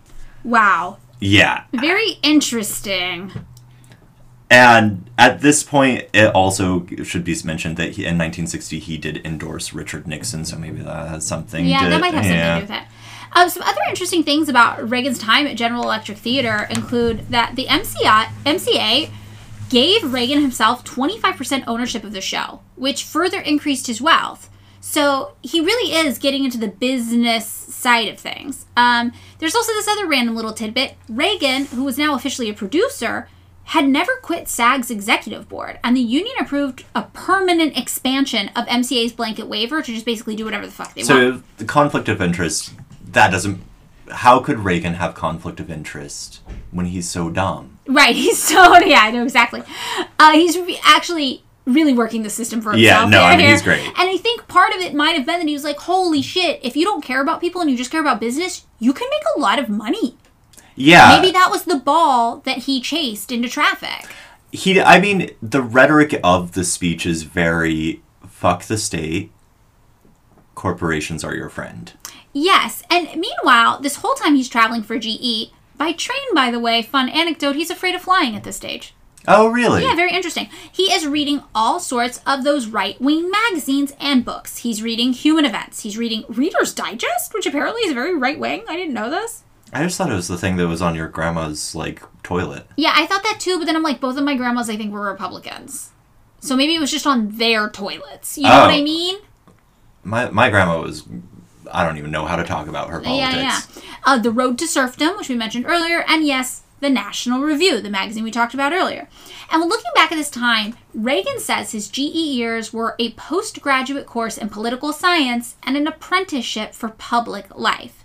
So really, he was training himself by doing these speeches and these talks and going around for the GE thing and also reading all of these materials while on the train, probably given to him by his new father-in-law. Like Dunkel and Bulwer. Yeah, his new bosses, his co-workers, and his father-in-law, Nancy Reagan's dad, basically. He was becoming the perfect spokesman the new right. So, 1959-1960 comes around. By the early 1960s, Reagan had started to view political liberalism like being what the United States at the time considered the appropriate form of left wing, but not like a leftist, not like a communist. He started to view any sort of left-leaning ideology like caring about poor people or government spending as the opening wedge to totalitarianism. And that's what I mean, where I'm like, this guy got real paranoid real fast. He had gone so far to the right that he was now accepting awards from fervent racists like Mississippi Governor Ross Barnett and Arkansas Governor Orville Faubus. He's just like, yeah, lay it on me. I don't give a fuck. He also returned as president of the Screen Actors Guild, and this coincided with a period of labor unrest involving television residuals. So even though Reagan owned a stake in General Electric Theater, he was still instrumental in resolving the strike. So basically, SAG agreed to receive a one-time payment of $2.65 million for its approximately 13,500 members in exchange for surrendering its members' rights to any royalties from the over 5,000 movies made prior to 1960. So MCA had purchased Paramount Studios' film library, and they were like, we're going to profit from this deal because we're not going to have to pay anybody any royalties. This also feels like a conflict of interest thing and a raw deal. Oh, definitely. Yeah. So it is true that the $2.65 million they received did fund SAG's pension and welfare fund for decades, but the Hollywood acting community called this the great giveaway. They were not pleased. They were like, this was not a fair deal for this. Even Bob Hope, who was a conservative, said the pictures were sold down the river for a certain amount of money.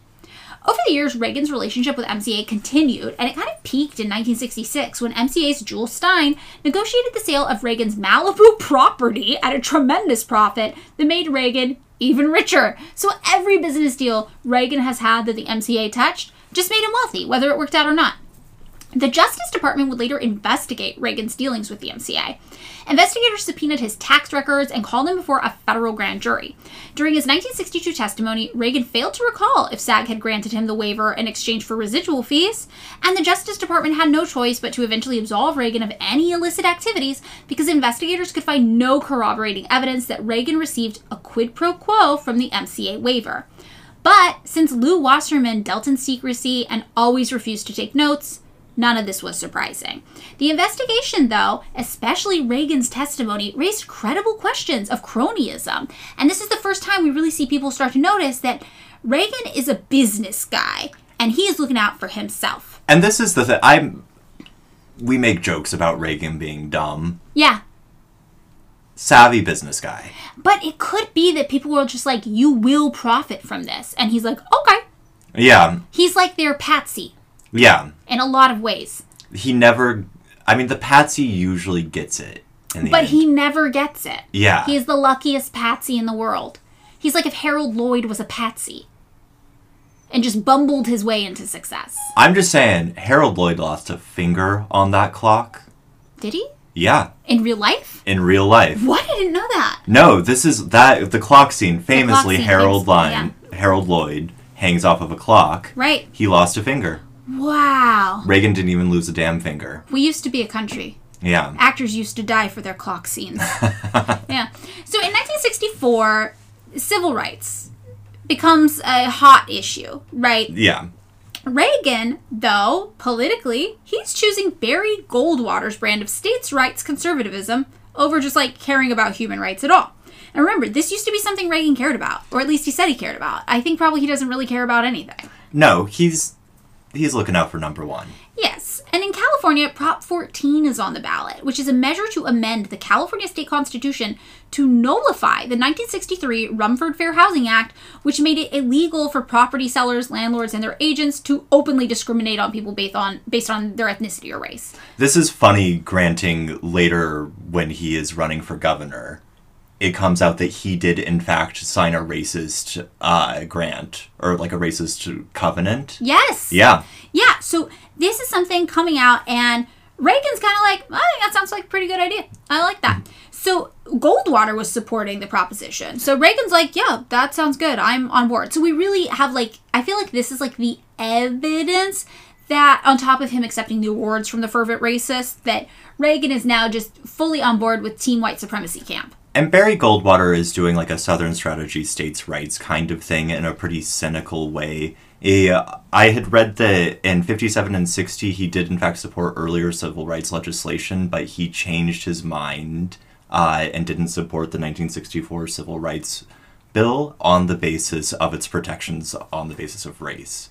Right. So probably I would guess that sometimes politically certain people come to power that make racists more comfortable talking about their racism more openly. Yeah. And like I remember when Donald Trump was elected the first time, one of my friends who was I'm sorry, the first time? Oh, he's only elected once. You're right. Sorry. Do you have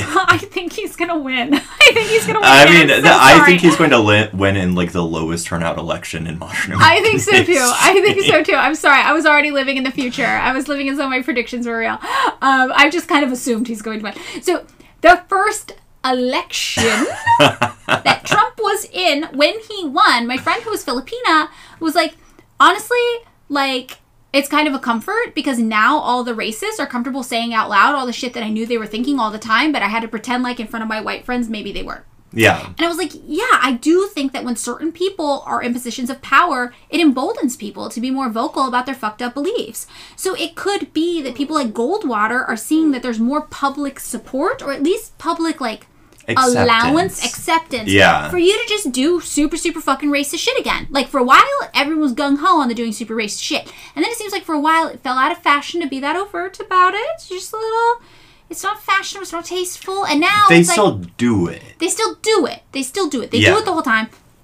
But now it's like, oh, I don't have to pretend like I care. No, actually, I don't care about those people. Fuck them. I'm not supporting it. Yeah. So for a certain class of people, the political class had a little more freedom to just be blatantly racist as much as they wanted in front of the masses now. And they're like, I can get away with it. I'm just doing it. Fuck it. I never cared at all. So I think that's why. I don't think it's like Goldwater switched his opinions. No, I don't think... I mean, I think that the impression I get is that his opinions don't matter. What is politically expedient is where he's looking. Yes. That, like, and racism is politically expedient at this point. 100%. And in the last week of Goldwater's campaign, Reagan ends up delivering this 30-minute nationally televised address called A Time for Choosing. Maddie, did you watch this thing? No, did you watch it? I watched the whole goddamn thing. Wow. I've read a lot of quotes. I will say, Reagan is a fantastic public speaker. Interesting. He's an actor. He's an actor. He's a B-list actor. B-list actors can give a moving speech. So this is a like real anti-communist city on a hill kind of speech. In it, Reagan pictures America as the last stand on earth for freedom. Wow, dramatic. Okay. Yeah, and it's right in the New Deal era. This was also city on a hill shit. But it was city on a hill in the sense that, like, the sort of WPA, this, like, kind of, like, America was worth saving because it was that. Now it's sort of corporations are the city on the hill. That's America. Corporations are worth saving. He drew a picture of American politics as a struggle between a small bureaucratic elite and the common man yearning to be freed. The government can't control the economy without controlling people. So this is that all that training he learned in GE is coming home to roost. Yes, and the Washington Post described this speech as, quote, the most successful political debut since William Jennings Bryan electrified the 1896 Democratic Convention with his Cross of Gold speech. And this resulted in $1 million in campaign contributions for Republican candidates, the most attributable to any political speech in history. And it catapulted Reagan instantly onto the national political stage and made him a hero of the Republican New Right. So, what's the next step from here? He's got to run for governor. He's got to run for governor. So in 1966, Reagan, now 55 years old, runs for governor. I've lived in California with brief pauses my entire damn life. Yeah, I've been here the whole time, yeah. We have never had a good governor. We really haven't. Yeah. That is true. We have not had a good governor. We had to live through the Governator. Yeah, and Arnold before Schwarzenegger. Gray Davis, that guy, he gave nothing. No, was Jerry Brown the governor when we were born? Jerry Brown, I think, was the governor when we were born. Yeah, no. He was the you'll all be forced to meditate thing from the Dead Kennedy song, right? Oh, I don't remember that one. I remember the suede denim secret police. Oh, yeah. For your uncool niece. Yeah, he was that guy. Yeah. It's just been a shit show the whole time. It really has, and it's so funny that people think of us as some sort of, like, left-leaning bastion, you know? We're really struggling out here. No, We got some real weirdos. Half of them are Republicans. Not that it matters, because the Democrats are Republicans, too. It's all weird. I mean, there's a whole thing called the California ideology, which pairs a kind of social liberalism on some subjects with, like, rampant corporate libertarianism. Yes! And I feel like that's really what's going on in California. That's exactly what's going on in California. Totally. So, 1966, Reagan runs for governor, and he runs on a conservative platform. He's saying, I want fiscal responsibility. I want small government. I want to crack down on these pesky student protests, and I want to reform welfare. And he has said his two main goals are, quote, send the welfare bums back to work and clean up the mess at Berkeley. Which he does. Oh, Jesus! Or he creates a mess. He creates a mess. So, yeah. in a video announcing his 1966 gubernatorial campaign, Reagan said, working men and women should not be asked to carry the additional burden of providing for a segment of society capable of caring for itself, but which prefers to make welfare a way of life, freeloading at the expense of these more conscious citizens. So he really was painting poor people and students as the enemies of the rest of the United States, and in particular, other Californians. And remember, in addition to civil rights, this was the height of the anti-war movement. Student protests were popping off all over the country. So this was that. Internally within the Republican Party, this signaled a shift away from patrician republicanism of Northern California power base towards a more insurgent, anti-communist culture warrior, the John Bircher kind of guys coming home to roost, base centered around Orange County. Of course, Orange County. Yeah, nothing, well, some good things have come out of Orange County. There's Very few few. bands. Yeah. No doubt. The ska revival. That's Orange County. Dystopia. No, I'm going third wave ska. Third wave ska revival is my real good thing to come out of Orange County. My unpopular opinion, I like Fear. Oh, no, I like Fear, too. Fear's great. I think they're hilarious. Yeah. New York's Alright If You Like Saxophones? Yeah, no, it's... I love that song. Making fun of the no-wave movement? Please. Also, Leaving, great vocalist. Yes, okay, anyway. Why do we have the same hot take about Fear? Okay, anyway, continue, sorry.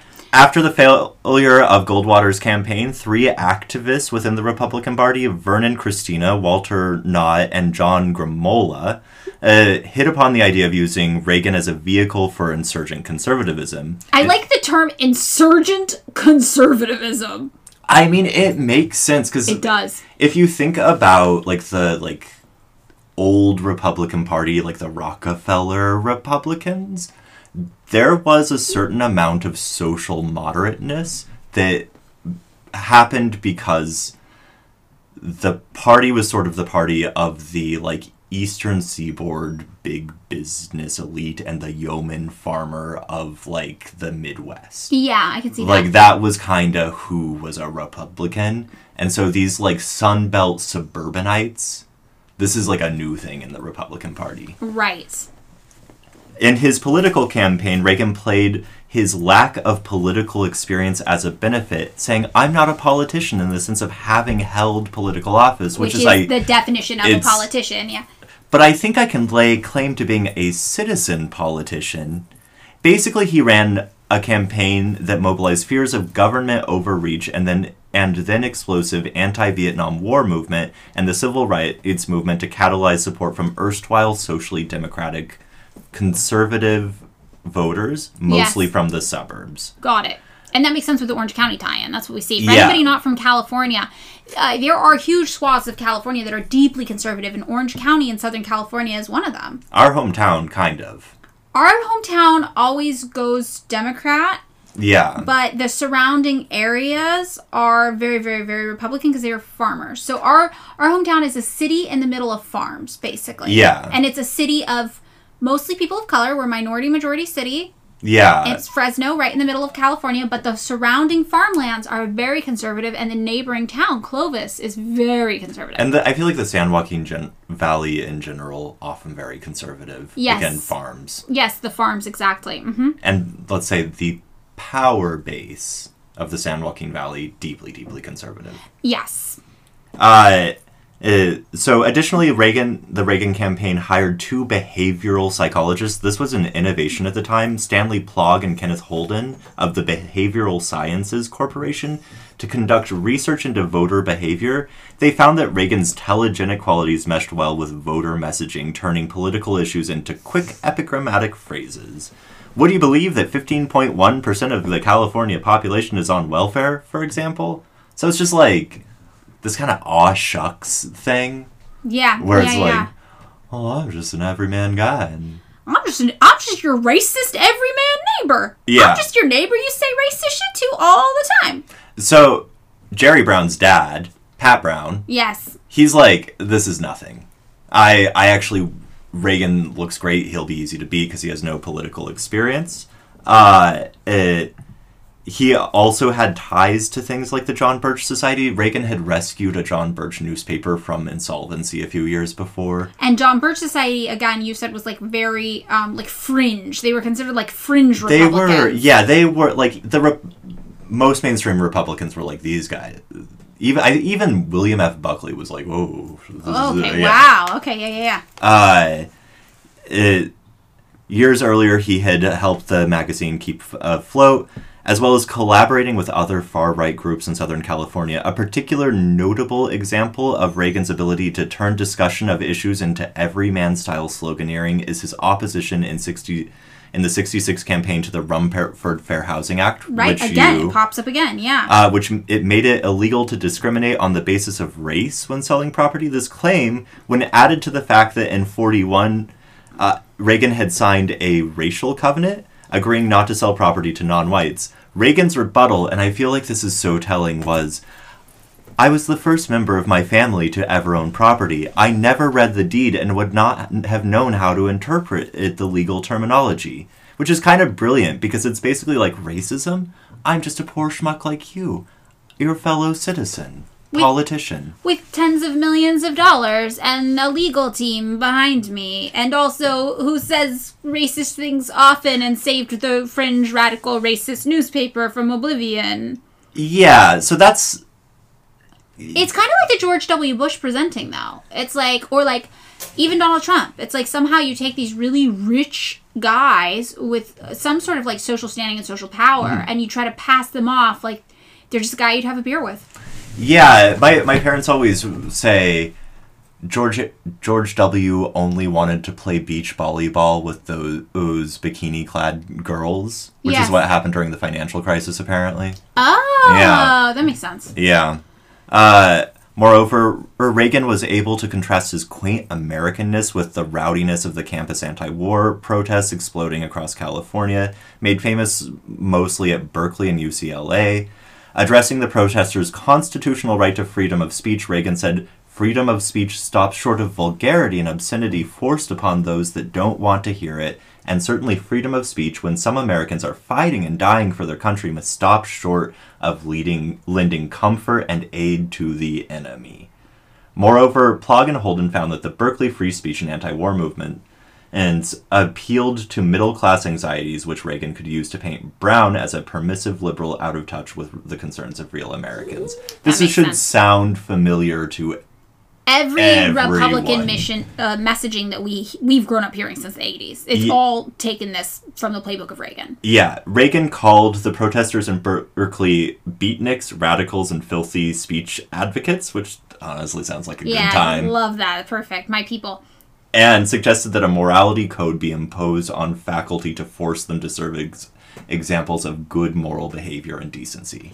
Wow. So I think it's really interesting that we know that Reagan's just like a normal guy in a lot of ways. He is not a pillar of morality or good behavior or decency. Like, if you want to talk about this family values shit, like, his wife was pregnant when they got married. He's been divorced. He is not what a lot of these other Republicans would think of as this, like, morally righteous, upstanding guy. And we saw the same thing happen with, like, Trump. Like, they have all these ideas about what morality is, but it's hypocritical. They're not like, living this themselves. They're not like the family values guy, not actually. He's like a rich actor. Yeah, I mean, I think that's sort of the point in a weird way. Because, I mean, he was in gossip tabloids for like, people knew. Yeah. Right? Like, this wasn't like, it came out that Reagan, like, slept around a lot. No. Yeah. No, it's true. And yeah, all of this is why, like you said, the incumbent Democrat Pat Brown, who had defeated Nixon in 1962, he really did not, view Reagan as a threat. He's like, Reagan's got no experience, and he joked that he was like, well, I was serving the public, Reagan was making bedtime for Bonzo. But people liked bedtime for Bonzo. People liked it, and he didn't count on that. And Reagan turned this, instead of being a liability, into an asset. And he did. He portrayed himself as an ordinary citizen who was fed up with a state government that had become inefficient and unaccountable.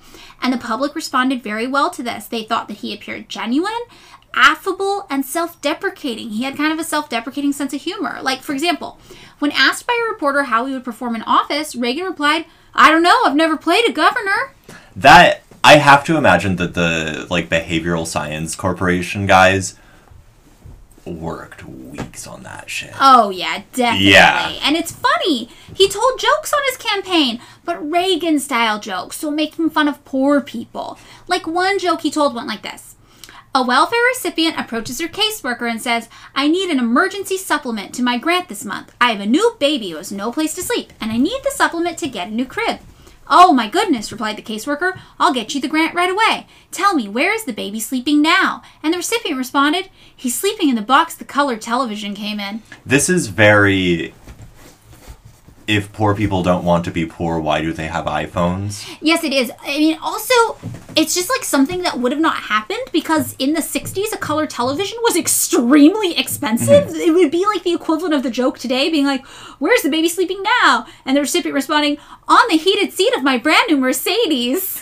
You're just like, this isn't even remotely founded in reality. I'm sorry, that is legitimately a joke a conservative would tell today. Do you think so? That is a joke a conservative would tell today. The number of times I have heard someone unfoundedly say, you know they show up to the welfare offices in their Mercedes to me. Wow. Is like, which obviously I'm hanging with the wrong crowd. Yeah, I've never heard this before. Very, very ridiculous thing that he's... I mean, but that's the thing. He's like, I'm just an everyman like you who hates poor people and my neighbors. I have to point out, recall 3,000-pound breaker box just to keep his house running with all the GE gadgets, including 3-color televisions and a custom lighting system. Yes, again, very expensive at the time. And for all of this, Reagan won the election by nearly 1 million votes. Like, Pat Brown never saw this coming. And that means that in 1967, Reagan launches into 2 terms as governor, a position he would hold in California until 1975. So, what did Reagan as governor look like? Well, the first thing we're going to talk about is the hippie movement, California schools, and the protests. So this is the 1960s, right? We're obviously in a period of protest, and a lot of that was centered around college campuses, especially in the Bay Area in California. 1967 in particular, that was the summer of love in the Bay Area, and the hippie anti-war movement was in full swing, literally the year Reagan becomes governor. The Vietnam War is happening, and students, and also other adults, honestly, everywhere, protesting U.S. involvement, right? Like, why was the United States sending our men to die to support the interest of France maintaining colonial control over Vietnam, a country that just wanted its own independence?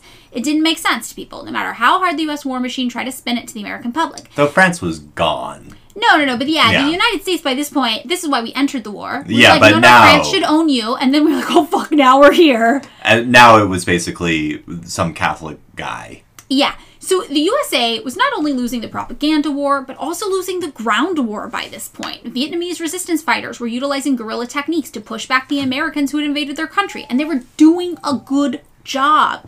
So Americans were dying, and people weren't stupid. They saw it. This was also the year of Abby Hoffman trying to levitate the Pentagon and setting up free stores in the San Francisco Haight-Ashbury neighborhood. This was just 2 years short of Woodstock. Okay, here's what... I don't... Abby Hoffman... You don't like the yippies. There's something just... No. Interesting.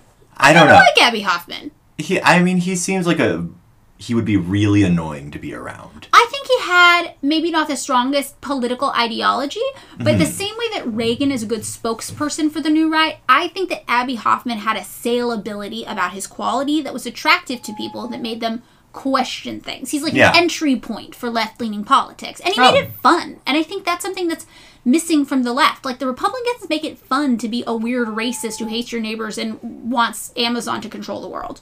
Like, the left needs that. We need people who are like, no, it is fun and beautiful to celebrate life and want to defend people from the harms of evil corporate and government control and influence and the war machine. And, like, I just feel like we don't have that. And it is really serious. So on a certain side, you're like, well, why should we? This is all serious shit and it's ruining people's lives. But people respond to it. It's a way to bring people in. And the closest we have are, like, Twitch streamers. Ugh. I feel, if I understand it, Abby Hoffman ended up becoming kind of like a yoga personal improvement guy. I think he ended up going into seclusion and hiding for a long time. Oh, I'm thinking the other yippie guy who was famous from the Chicago stuff. Oh, yeah. No, I actually know somebody who Abby Hoffman was her godparent. Oh, really? Yeah. And he just kind of went into seclusion. So during the election, as confrontations were growing between UC Berkeley students in particular, as well as campus police and college administrators, these things were popping up over the right to engage in political free speech on campus. Reagan was, espousing the viewpoint that intellectual freedom came second to law and order. And the California university system, he said, was dominated by a minority, of, like you said, David, malcontents, beatniks, filthy speech advocates who wanted more to do with rioting and anarchy than academic freedom. And Reagan was like, students do have a choice. Observe the rules or get out. So he demanded, even during this, the resignation of UC Chancellor Clark Kerr. His message was embraced by some Californians who later became Richard Nixon's silent majority, right, of quiet, law-abiding citizens who were fed up with the antics of the new left radicals.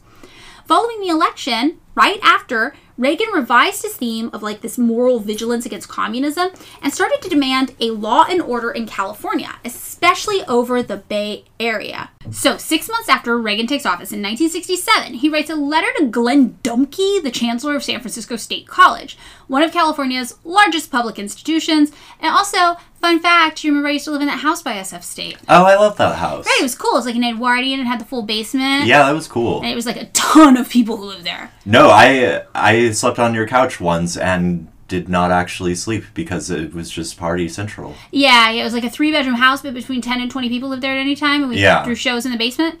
Yeah, that was right next to SF State. So, Dumke serves as the public face of the State College system, and he was this like staunch opponent of radical student and faculty demonstrations. So Reagan sees in him an ally.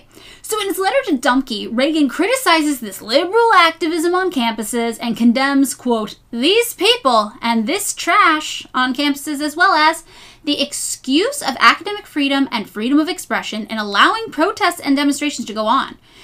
He writes, we wouldn't tolerate this kind of language in front of our families. And he urges Dumke to lay down some rules of conduct, promising you'll have all the backing I can give you. Also, important to note, Clark Kerr, this UC president, he was fired 3 weeks after Reagan took office. And this act was like the culmination of a process that began a long time before. Like, then FBI Director J. Edgar Hoover tried to persuade Kerr to crack down hard on the Berkeley students involved in the 1964 free speech movement. Hoover alleged it was a front for communist sympathizers. He was not able to convince Kerr, and Hoover turned to who? Gubernatorial candidate Reagan, a rising conservative star, to help him. So Reagan and the FBI interacted throughout his campaign before he was even elected about how to deal with Kerr and the student protests. And shortly after he won the election, Kerr was gone. And what followed next was called Bloody Thursday. So in May 1969, this was a low point in the relationship between Reagan and UC Berkeley, and students and activists had begun to attempt to transform a vacant plot of university property into something called People's Park. Yeah, so a little bit earlier, or on April 13th, 69, UC Berkeley Chancellor Earl Chait? I think so, yeah. Okay, that's fine. Announced the university would be building a soccer field on the plot that People's Park was on. Reagan, who had campaigned on quelling the tide of campus activism regarding the park as a haven of communist sympathizers, protesters, and sex deviants, asked the California Highway Patrol to clear the park, which is real weird. Really, really weird. So, activists were like, yeah, we're going to turn this into People's Park. And in attempting to head off the activists, the Universe then engaged a fencing company, accompanied by 250 police, to then erect a chain link fence around the plot of land at 4 a.m. on May 15th, 1969. And 5 hours later, a rally was called on Sproul Plaza to protest the action. So Resource, which is a current UC Berkeley reference guide for new students, relates the story of how Reagan intervened, sending in the National Guard. So they say, the rally, which drew 3,000 people, soon turned into a riot as the crowd moved down Telegraph Avenue towards the park. That day, known as Bloody Thursday, 3 students suffered punctured lungs, another a shattered leg, 13 people were hospitalized with shotgun wounds, and 1 police officer was stabbed. James Rector, who was watching the riot from a rooftop, was shot by police gunfire and died 4 days later. At the request of the Berkeley mayor, Governor Ronald Reagan declared a state of emergency and sent 2,200 National Guard troops into Berkeley. Some of these guardsmen were even Cal students. At least one young man had participated in the riots, been shot at by the police, gotten patched up, then returned to his dorm to find a notice to report for guard duty. In the following days, approximately 1,000 people were arrested, 200 were booked for felonies, and 500 were taken to Santa Rita jail. Well, by some models, Reagan responded to all of these issues going on college campuses by increasing funding to higher education in California. By other models, it showed that he cut the spending, which I think is really interesting. And I think it's worth noting at this point that the UC system was like the crown jewel of like national education. Like everyone was like, this is the best system. For California residents, there was a nominal fee, but the UC system was basically free up till this point. And this starts like the long process of privatization of college campuses in the U.S. more generally, and the move to tuition. And so if you're wondering why your tuition's so expensive, it starts here. It starts here with Reagan. I mean, also when they look at ways in which funding was increased to higher education under Reagan, it has to do with how you look at it per capita. Like overall, the budget for higher education did go up, but it really went down when you look at per student spending, just because California was becoming more populous and inflation was happening and things were getting more expensive. Yeah. So Reagan increased taxes while cutting government spending, especially on social programs in order to balance the budgets. Sales taxes were increased from 2 to 5%, and income taxes on top earners were increased from 7 to 10%. On the issue of education, as Gary Klaubaugh puts it, Reagan slashed spending not just on higher education. Throughout his tenure as governor, he consistently and effectively opposed additional funding for basic education. The result was painful increases in local taxes and the deterioration of California's public schools, which were at the time, according to Klaubaugh, considered some of the best in the country. Moreover, in regards to higher education, Reagan cut funding for claiming taxpayers should not fund intellectual curiosity, which is wild. Also, such a change from how Cold War practices had gone up to that point. Because up to that point, when the Cold War was raging, politicians were like, the USSR is rapidly developing, and it's because they are investing money in education, and they're getting more engineers, they're getting more people who can send people into space. So originally, the way even conservatives thought about the Cold War was that they needed to invest a lot of money in education so they could basically have more engineers and weapons builders. This is a very funny off-topic story, but an old philosophy professor of mine got a full ride through his graduate school on like a Defense Department and scholarship. And the idea was that he was supposed to study, like, philosophy of math and, like, logic and shit. But he discovered the college he went to didn't have that kind of philosophy, so he ended up doing ancient Greek. Oh, so the Defense Department paid for him to study ancient Greek? Yeah. That's so good. I love that. What a useless degree. I'm so happy. I love it. This meant a move from a basically free higher education system in the UCs, at one point the model college system in the country, to a tuition model. In essence, this started the privatization model that was expanded under Clinton. This is really, really interesting to me because you can really see how all of this happened because of a grudge. Yeah. He literally got into a fight with college kids, and the college kids were winning, and then he was like, fuck it, I'm sending in the National Guard and I'm making college super expensive now. Though it's also just in line with that neoconservative, like neoliberal privatize everything. Right. We're going to have private colleges. We're going to cut the public spending. And this also reflects the ways in which Reagan was just a law and order governor. Like, he really did rebrand himself as this. Like, you know about the thing with the LA Free Press? Tell me. Okay, so when underground publication, the Los Angeles Free Press, published the names of 80 undercover police officers involved in narcotics operations during Reagan's governorship, Reagan promptly made publishing the names of police officers a misdemeanor crime. I mean, that's so... Not the making it a crime. That's but so it's cool they did that. Yeah. They were like, absolutely not. You're not undercover anymore. You have been outed. And there's a lot of different ways, too, that he cut funding. One of the more interesting ones, I think, is the mental health thing. Like, in a bizarre turn of events, Reagan actually, in the end, ended up increasing mental health care funding in California, but it did not start out that way. Like, 1 month prior to the election, President Carter had signed the Mental Health Systems Act, which had proposed to continue the federal community mental health centers program. The act also included a provision for federal grants for projects for the prevention of mental illness and the promotion of positive mental health. Reagan, of course, though, cut this. Yep. In his first year in office, Reagan proposed cuts to California's mental health system. In 1967, this meant that the Department of Mental Hygiene, which... what a name. I kind of like it, actually. Clean it out in there. Floss it. Floss just my brush brain. that brain. Yeah. Was reduced by about 1/6 or 3,700 employees. That's massive. Yeah. So even before Reagan, California had been in the long process of moving mental health patients from larger psychiatric inpatient facilities to more decentralized, quote-unquote, board and care facilities. Prior to Reagan's election, the California legislature had passed the Lanterman-Petra Short Act, which had effectively ended all but the most extreme cases of involuntary commitment. His budget and staffing cuts to the DMH accelerated a trend towards privatization. By 1969, those board and care facilities were acting, according to one report, as a small, long-term state hospital wards, often operating as for-profit ventures. We see it again. That's the privatization. Yep.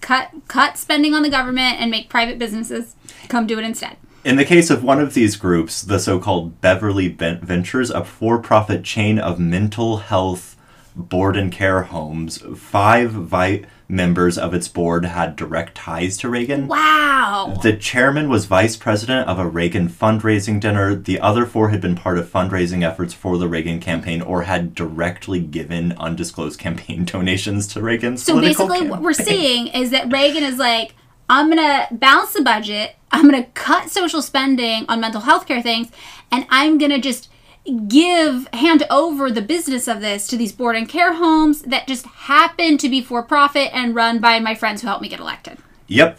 So this privatization led to poor living conditions among the board and care facilities and an increase in homelessness in California. As E. Fuller Torrey put it regarding the mentally ill in San Jose, some patients left the board and care homes because of the poor living conditions, whereas others were evicted when their symptoms of their illness returned because they were not receiving medication. But both scenarios resulted in homelessness. By 1973, the San Jose area was described as having discharged patients living in Skid Row, wandering aimlessly in the streets. Yeah, so this is so interesting. Like, Reagan had this in common with Richard Nixon, which is that people argued they were the product of this, like, Southern California culture that associated psychiatry with communism. That, like, in a, like... they were just like, no, psychiatry bad equals communism. But what Reagan did not anticipate is how being a tough on law and order kind of governor would end up overlapping with mental health cuts. Because, yeah, in places like San Jose, they started reporting what they called a mass invasion of mental patients, which, like, not the most sensitive language, but that's what they called it, following cuts to this system. So in 1972, Mark Abramson, a young psychiatrist working for San Mateo County, published a landmark paper entitled The Criminalization of Mentally Disordered Behavior. Abramson claimed that because the new statute made it difficult to get patients admitted to psychiatric hospitals, police regard arrest and booking into jail as a more reliable way of securing involuntary detention of mentally disordered persons. So Abramson's paper was the first clear description of the increase of mentally ill persons in jails and prisons, an increase that would grow markedly in subsequent years. And a study of 301 patients that were discharged from a Napa State Hospital between 1972 and 1975 found that 41% of them had been arrested. So Reagan ultimately ended up restoring the funds for mental health care because it became an issue of law and order, because it just shifted the burden onto policing.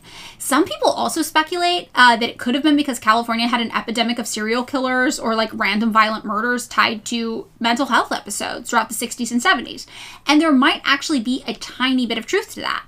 Like, more likely, though, it's just the mundanity of what happens without social services in a community. Like, the burden has to fall somewhere, and in this case, it fell on families, and if families weren't able to adequately care for people because they weren't qualified to do so, then the police step in. Yeah. And they're like, we got a jail we can throw them in, no problem. And pretty soon, yes, policing just became the normal response to mental health issues, which we still see today. No, I mean, walking around Skid Row in Los Angeles will show you exactly that. It's a lot of people who could not get mental health care. Yes, and they had nowhere to go. And I even had somebody that I dated in San Francisco who had a schizophrenic sister who was shot dead by SFPD in the middle of a mental health episode. It was very, very, very horrifying. Horrible. And you see all the signs of people where they'll live in a house in a community, and like I'm sure you've seen signs on the internet where people will put them up around their loved ones' houses, like severely autistic like man lives here. Please do not shoot. He does not understand verbal commands, you know? And people have come to recognize that just being in some way like what people consider mentally unhealthy or like neurodivergent or whatever makes you an increased target of policing. And it's true the majority of violent crime is not committed by the mentally ill, and the majority of mentally ill people are not violent. It is worth noting that sometimes people in episodes do react violently. Like, I say this myself as a mentally ill person who struggles with violent impulses. Like, this is a major thing I've had to deal with to try to work through my anger issues. My impulse is often just physical aggression.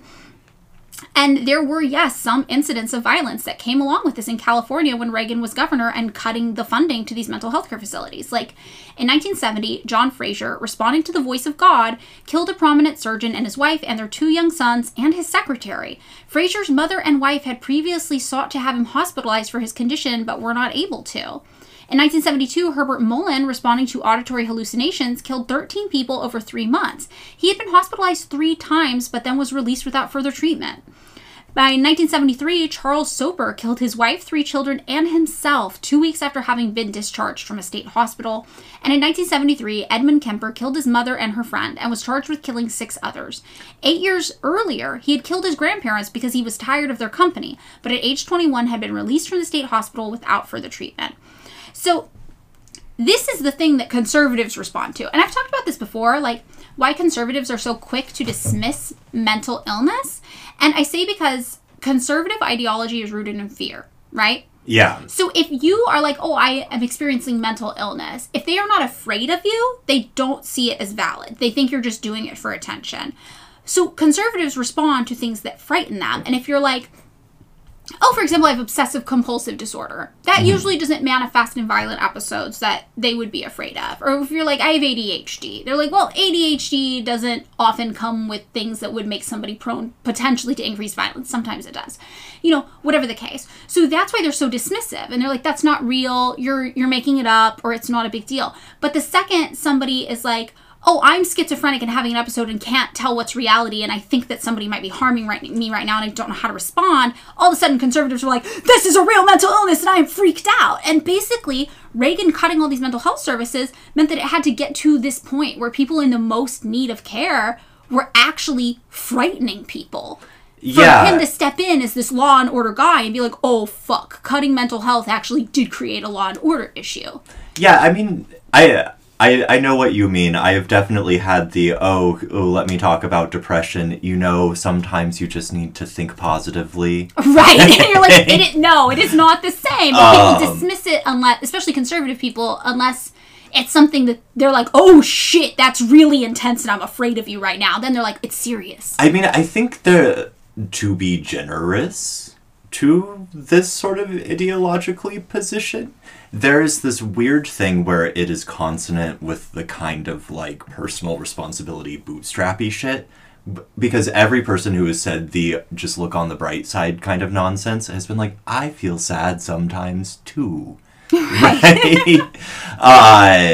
And so I think the demarcation is like, you know, there's unreason and then there's madness, right? And madness is the big scary thing that we just have to shunt to one side so that we can't deal with, or like if we can't deal with it, we need to put them in a hospital where we don't see them. Or we need to put them in a jail cell if the hospitals aren't available.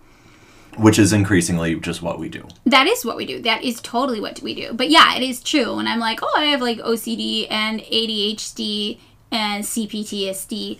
People are like, okay, yeah, whatever. And I'm like, sometimes I have violent impulses to run people over with my car and I find it difficult to control. They're like, what the fuck? And I'm like, If you're ever struggling to get your medication filled. So in the end, when this happened, Reagan allocated more money ultimately to community health programs. He was like, oh shit, no, put it back. I fucked up. And a lot of these community health programs were actively being pioneered in California at the time.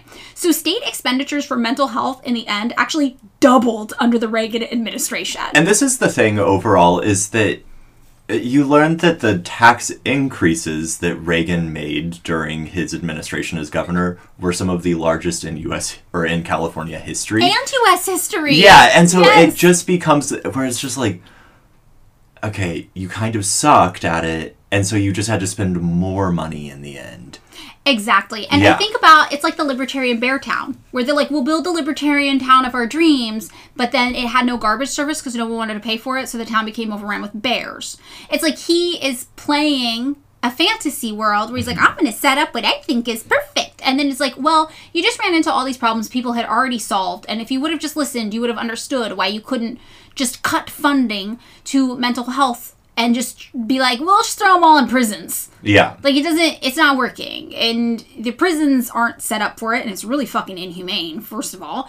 And second of all, people's families aren't equipped to deal with this. They aren't professionals. They can't help. And, like, third of all, institutionalization isn't necessarily the right way to handle this, too. It's just kind of another form of a jail. And, like, you need to come up with a flexible and innovative solution that meets people where they are, and that involves putting more money into researching programs and trying to come up with new things, not going back in time and being like, we'll just do nothing.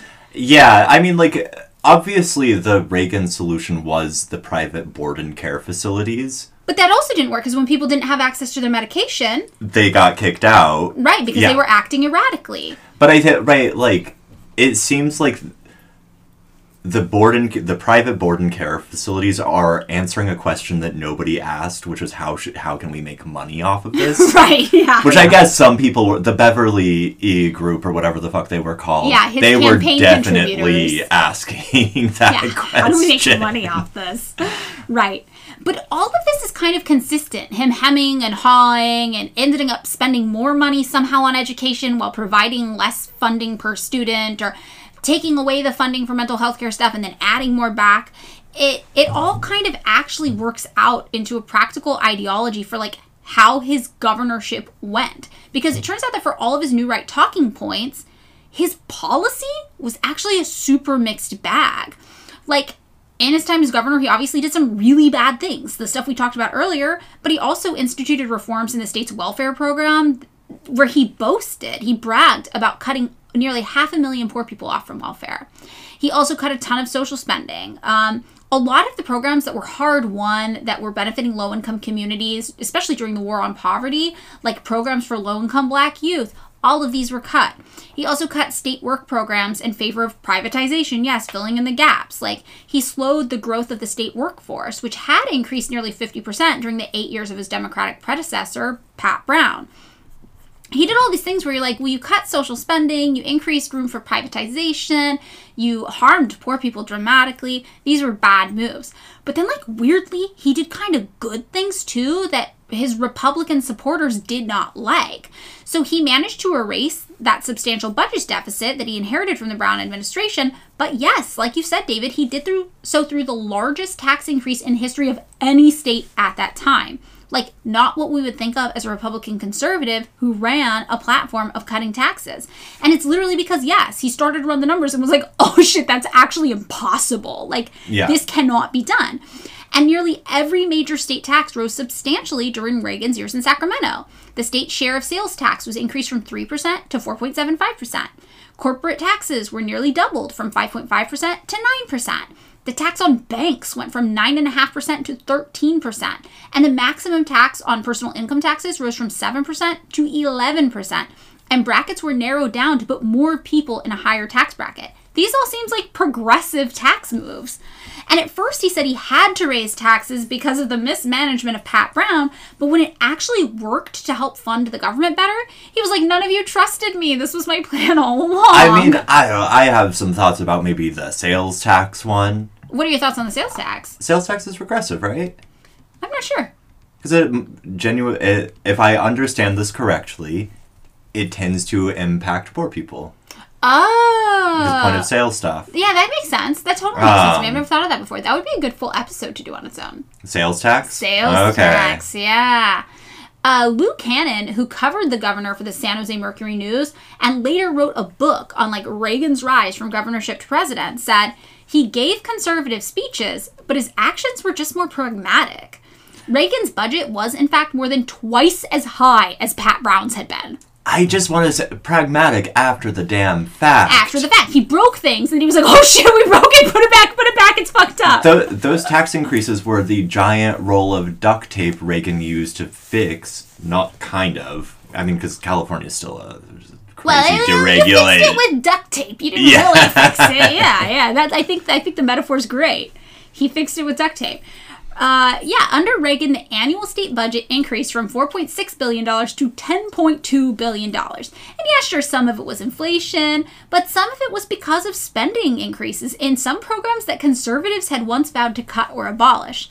And one example of this is actually environmentally. Like, he signed the California Environmental Quality Act, which is a law that Republicans now hate because they're like, well, this slows and sometimes kills these new building projects we're trying to profit off of.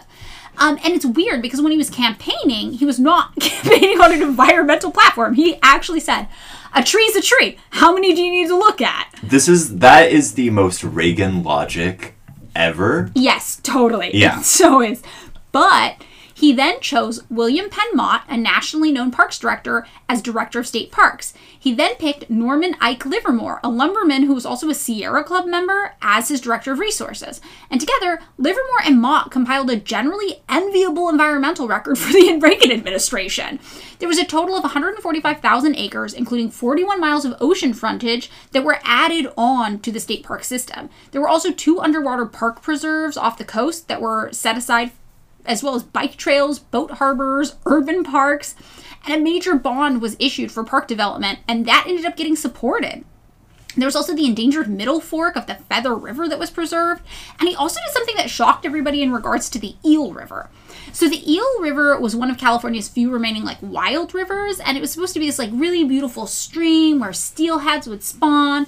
And according to the Washington Post, when the Army Corps of Engineers, backed by the state water bureaucracy, came forward with this idea of the high dam at Dos Rios, nearly everyone was like, well, yeah, that's going to happen and the river's going to get fucked up. But at the time, the water bureaucracy in California was considered even more powerful than the highway lobby, right? Okay. So it didn't seem like there was much anybody could do, and it didn't seem like there was anything that Reagan wanted to do.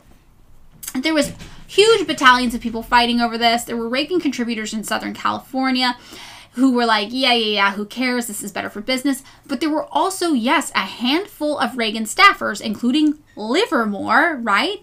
And a few conservationists from Round Valley, which would have been flooded if they built the dam there. And also some remnants of native tribes that had been herded into the valley by Army troops in the late 1800s. And they were like, hey, Round Valley contains grave sites of the Yuki Indian tribe. And some archaeologists were like, this is really important. And the grave sites and some of the valley land were the native peoples, according to treaties. And they were like, please don't do this. And this is the wildest thing in the world. Reagan turned down the Dos Rios Dam. And he said, we've broken too many dam treaties. We're not going to flood the Indians out. What? It's just so... Okay, so we got punching the Nazi and this. We got 2 things so far. But this is what I mean, where Reagan does not have an ideology. He's going with whatever the people in the room are telling him, and it looks like he accidentally put Norman Ike Livermore in a lot of rooms. So when Livermore was like, we can't do that, he's like, we can't do that. Yeah. So it's just wild. He also signed a bill that made it easier for women to get abortions. Yeah, in 1967, the year the measure was enacted, there were 518 legal abortions in California. But in 1978, the last year that figures were available for, there were 171,982 abortions in California hospitals and clinics. And the total number of abortions performed from 1968 through 1978 was 1.2 million. So there is a chance that Ronald Reagan made it easy for me as a Californian to get an abortion, which blows my mind. I think we gotta have one of those signs on like the I-5 or whatever coming into California with like Ronald Reagan's picture and like one of those tickers.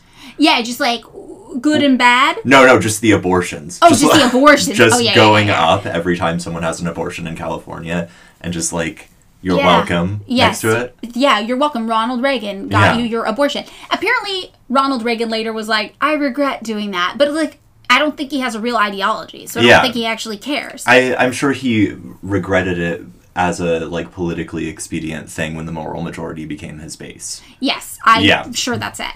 So when you look at these things and you're like, why was this man such a contradiction as governor? Experts say that, yeah, he was politically and publicly very ideologically right, according to everything said, but his actions just didn't match up with his words. Like, he entered the governorship with this ideological fervor, but most likely he soon realized that politically he had to compromise. And this actually resulted in this really mild, almost bipartisan governorship. Like, it was the same style of leadership, though, that he would bring to the presidency. He left most of the day-to-day business of government to just, like, assistants and department heads to figure out. Hence, Livermore being like, we're not flooding out the Indians. And yeah, like, we're not flooding out the Indians. Okay. It's too bad Livermore wasn't there instead of Oliver North a few years when later. We get to the president. Exactly. He was like, I'll just focus on these large issues of policy, but we see he kind of floundered in executing them. He followed this really rigid schedule that his aides prepared and typed up for him daily, so he kind of just went where people told him to go. And according to U.S. Attorney General Ed Meese, he governed on the basic principles that he campaigned on. Business-like methods, making sure the government did not unnecessarily expand, welfare reform, those kinds of things that he had talked about when he ran for office in 1966. But those kinds of changes just probably realistically ended up being harder to implement than he thought. And he honestly didn't really know what he was doing. So like Lynn Nofziger, his communications director at the time, said, we weren't only amateurs, we were novice amateurs. That is a great endorsement for the Reagan years as governor. Yeah. Novice amateurs. They had some ideas. They were like, oh shit, this is more complicated than we thought. They outsourced a bunch of stuff to some department heads and aides who thankfully were like, yeah, this is going to be fine. We're just going to push this through. And anything that was like some lofty, big ambition they had, they just weren't skilled enough or competent enough to execute. Some of it does feel like the privatization of public institutions, be they mental health or colleges and schools. That feels like the real underlying conservative ideology. Every other thing feels very much window dressing for conservatism. Yeah, I think like he did a lot of lip service. I mean, he's kind of a marketing man. Remember the time he spent at GE? They told him, they're like, you're selling the job. And I think he spent a lot of time selling the job of him being governor. And when it came time to actually govern, he was like, what the fuck? This is like so much shit that he had no experience in whatsoever. So in a lot of ways, Pat Brown was right. Well, Pat Brown was governing the state fine-ish. Not great. Whatever. Yeah. He was doing it. He was Gray Davis of the 1960s. Yeah, he was doing the job.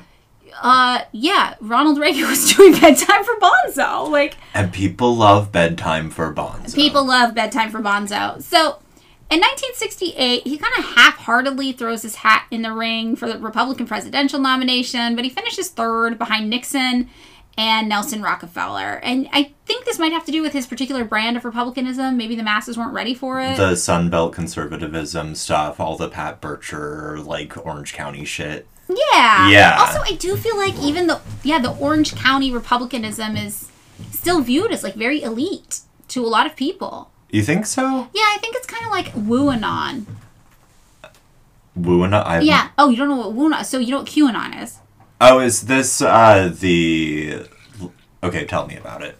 So WooAnon is the conservatives who are like, I'm vegan, I drink smoothies, I do yoga, because everything is so about individual accountability that I don't believe in modern medicine, and I believe if anything is wrong with your body, it's on you to fix it yourself. So you need to pull yourself up by your little health bootstraps and fix your stupid body with, like those little herbal, what are they called? Like the herbal droppers? The oils. The tinctures? Yeah, like the tinctures of like natural oils, right?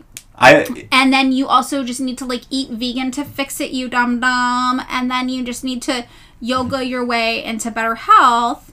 And anybody who doesn't do that just like is a drain on society, and maybe you deserve to die. Possibly a welfare queen. Possibly a welfare queen. So these would be like the WooAnon people, but that's like a lot of the people in Orange County. Like their brand of individualism like interacts with this like brand of like hip luxury. Like if you listen to the Nancy Reagan episode, it's kind of like that Nancy Reagan thing, right? I think, we mentioned somewhere, or the people who supported Rick Caruso. One of those people, Gwyneth Paltrow. Exactly. It's like goop conservatism. Yeah. Exactly. So he does not get the presidential nomination, and in 1975 his governorship ends. And he does not, though, run for another term because he once again, has his eyes on the presidency, which we'll get into in our next episode. All right. Do you have anything to say before we wrap up part 1 of our Reagan episodes? I mean, fuck that guy. Suicidal Tendency said it best. I shot Reagan. Yeah, it's, it's really interesting. I think I was not prepared for how ideologically vapid he was. I mean, I think the thing is, right, conservatism as this sort of like social thing, all of the Sunbelt conservatism, the like moral majority shit, it's real and it affects people in really miserable, fucked up ways. Yes. For the political economic power structure, I've always gotten the impression that it is a sideshow to the privatization of like anything that might make our lives better materially. I think this is true. I mean, like, I think the most shocking thing to me is the abortion thing, because I feel like Republicans have always known that if you want to make poor people vote in support of big business interests, the way you do it is by saying you hate abortion. Yeah, so I guess for me it's sort of like he did the big business thing, right? And that's when people lionize Reagan today, no one's talking about Iran-Contra, no one is talking about, like, they're talking about Reaganomics, they're talking about privatization. Yeah, definitely. I mean, I think that it is something that, I think what we're going to really see in episode 2 that's interesting is he works out the kinks of his ideology a little bit in his presidency, and he surrounds himself with people who are maybe more ideologically cohesive. And I think that's really why he's able to do more damage. Yeah, he finds the real assholes of conservatism. And he brings them onto his team, into his camp, and they're like, we'll tell you what to do, bud. And he's like, okay, let's go. Or rather, they say, we'll handle it. Eat your damn jelly beans. Exactly. All right, so that's the end of part 1 on Ronald Reagan. Stay tuned. Next week, we'll be coming back with part 2, where we get into the presidential years. Thanks so much for listening to another episode of Pick Me Up, I'm Scared. If you would like to join us on Patreon, you can find us there at patreon.com/pickmeupimscared. For $3 a month, you can access bonus content there. But if $3 a month is too much for you to spend right now, we totally get it, and we're just happy you're here. As always, you can find the sources for this week's episode just by scrolling down a bit in the description.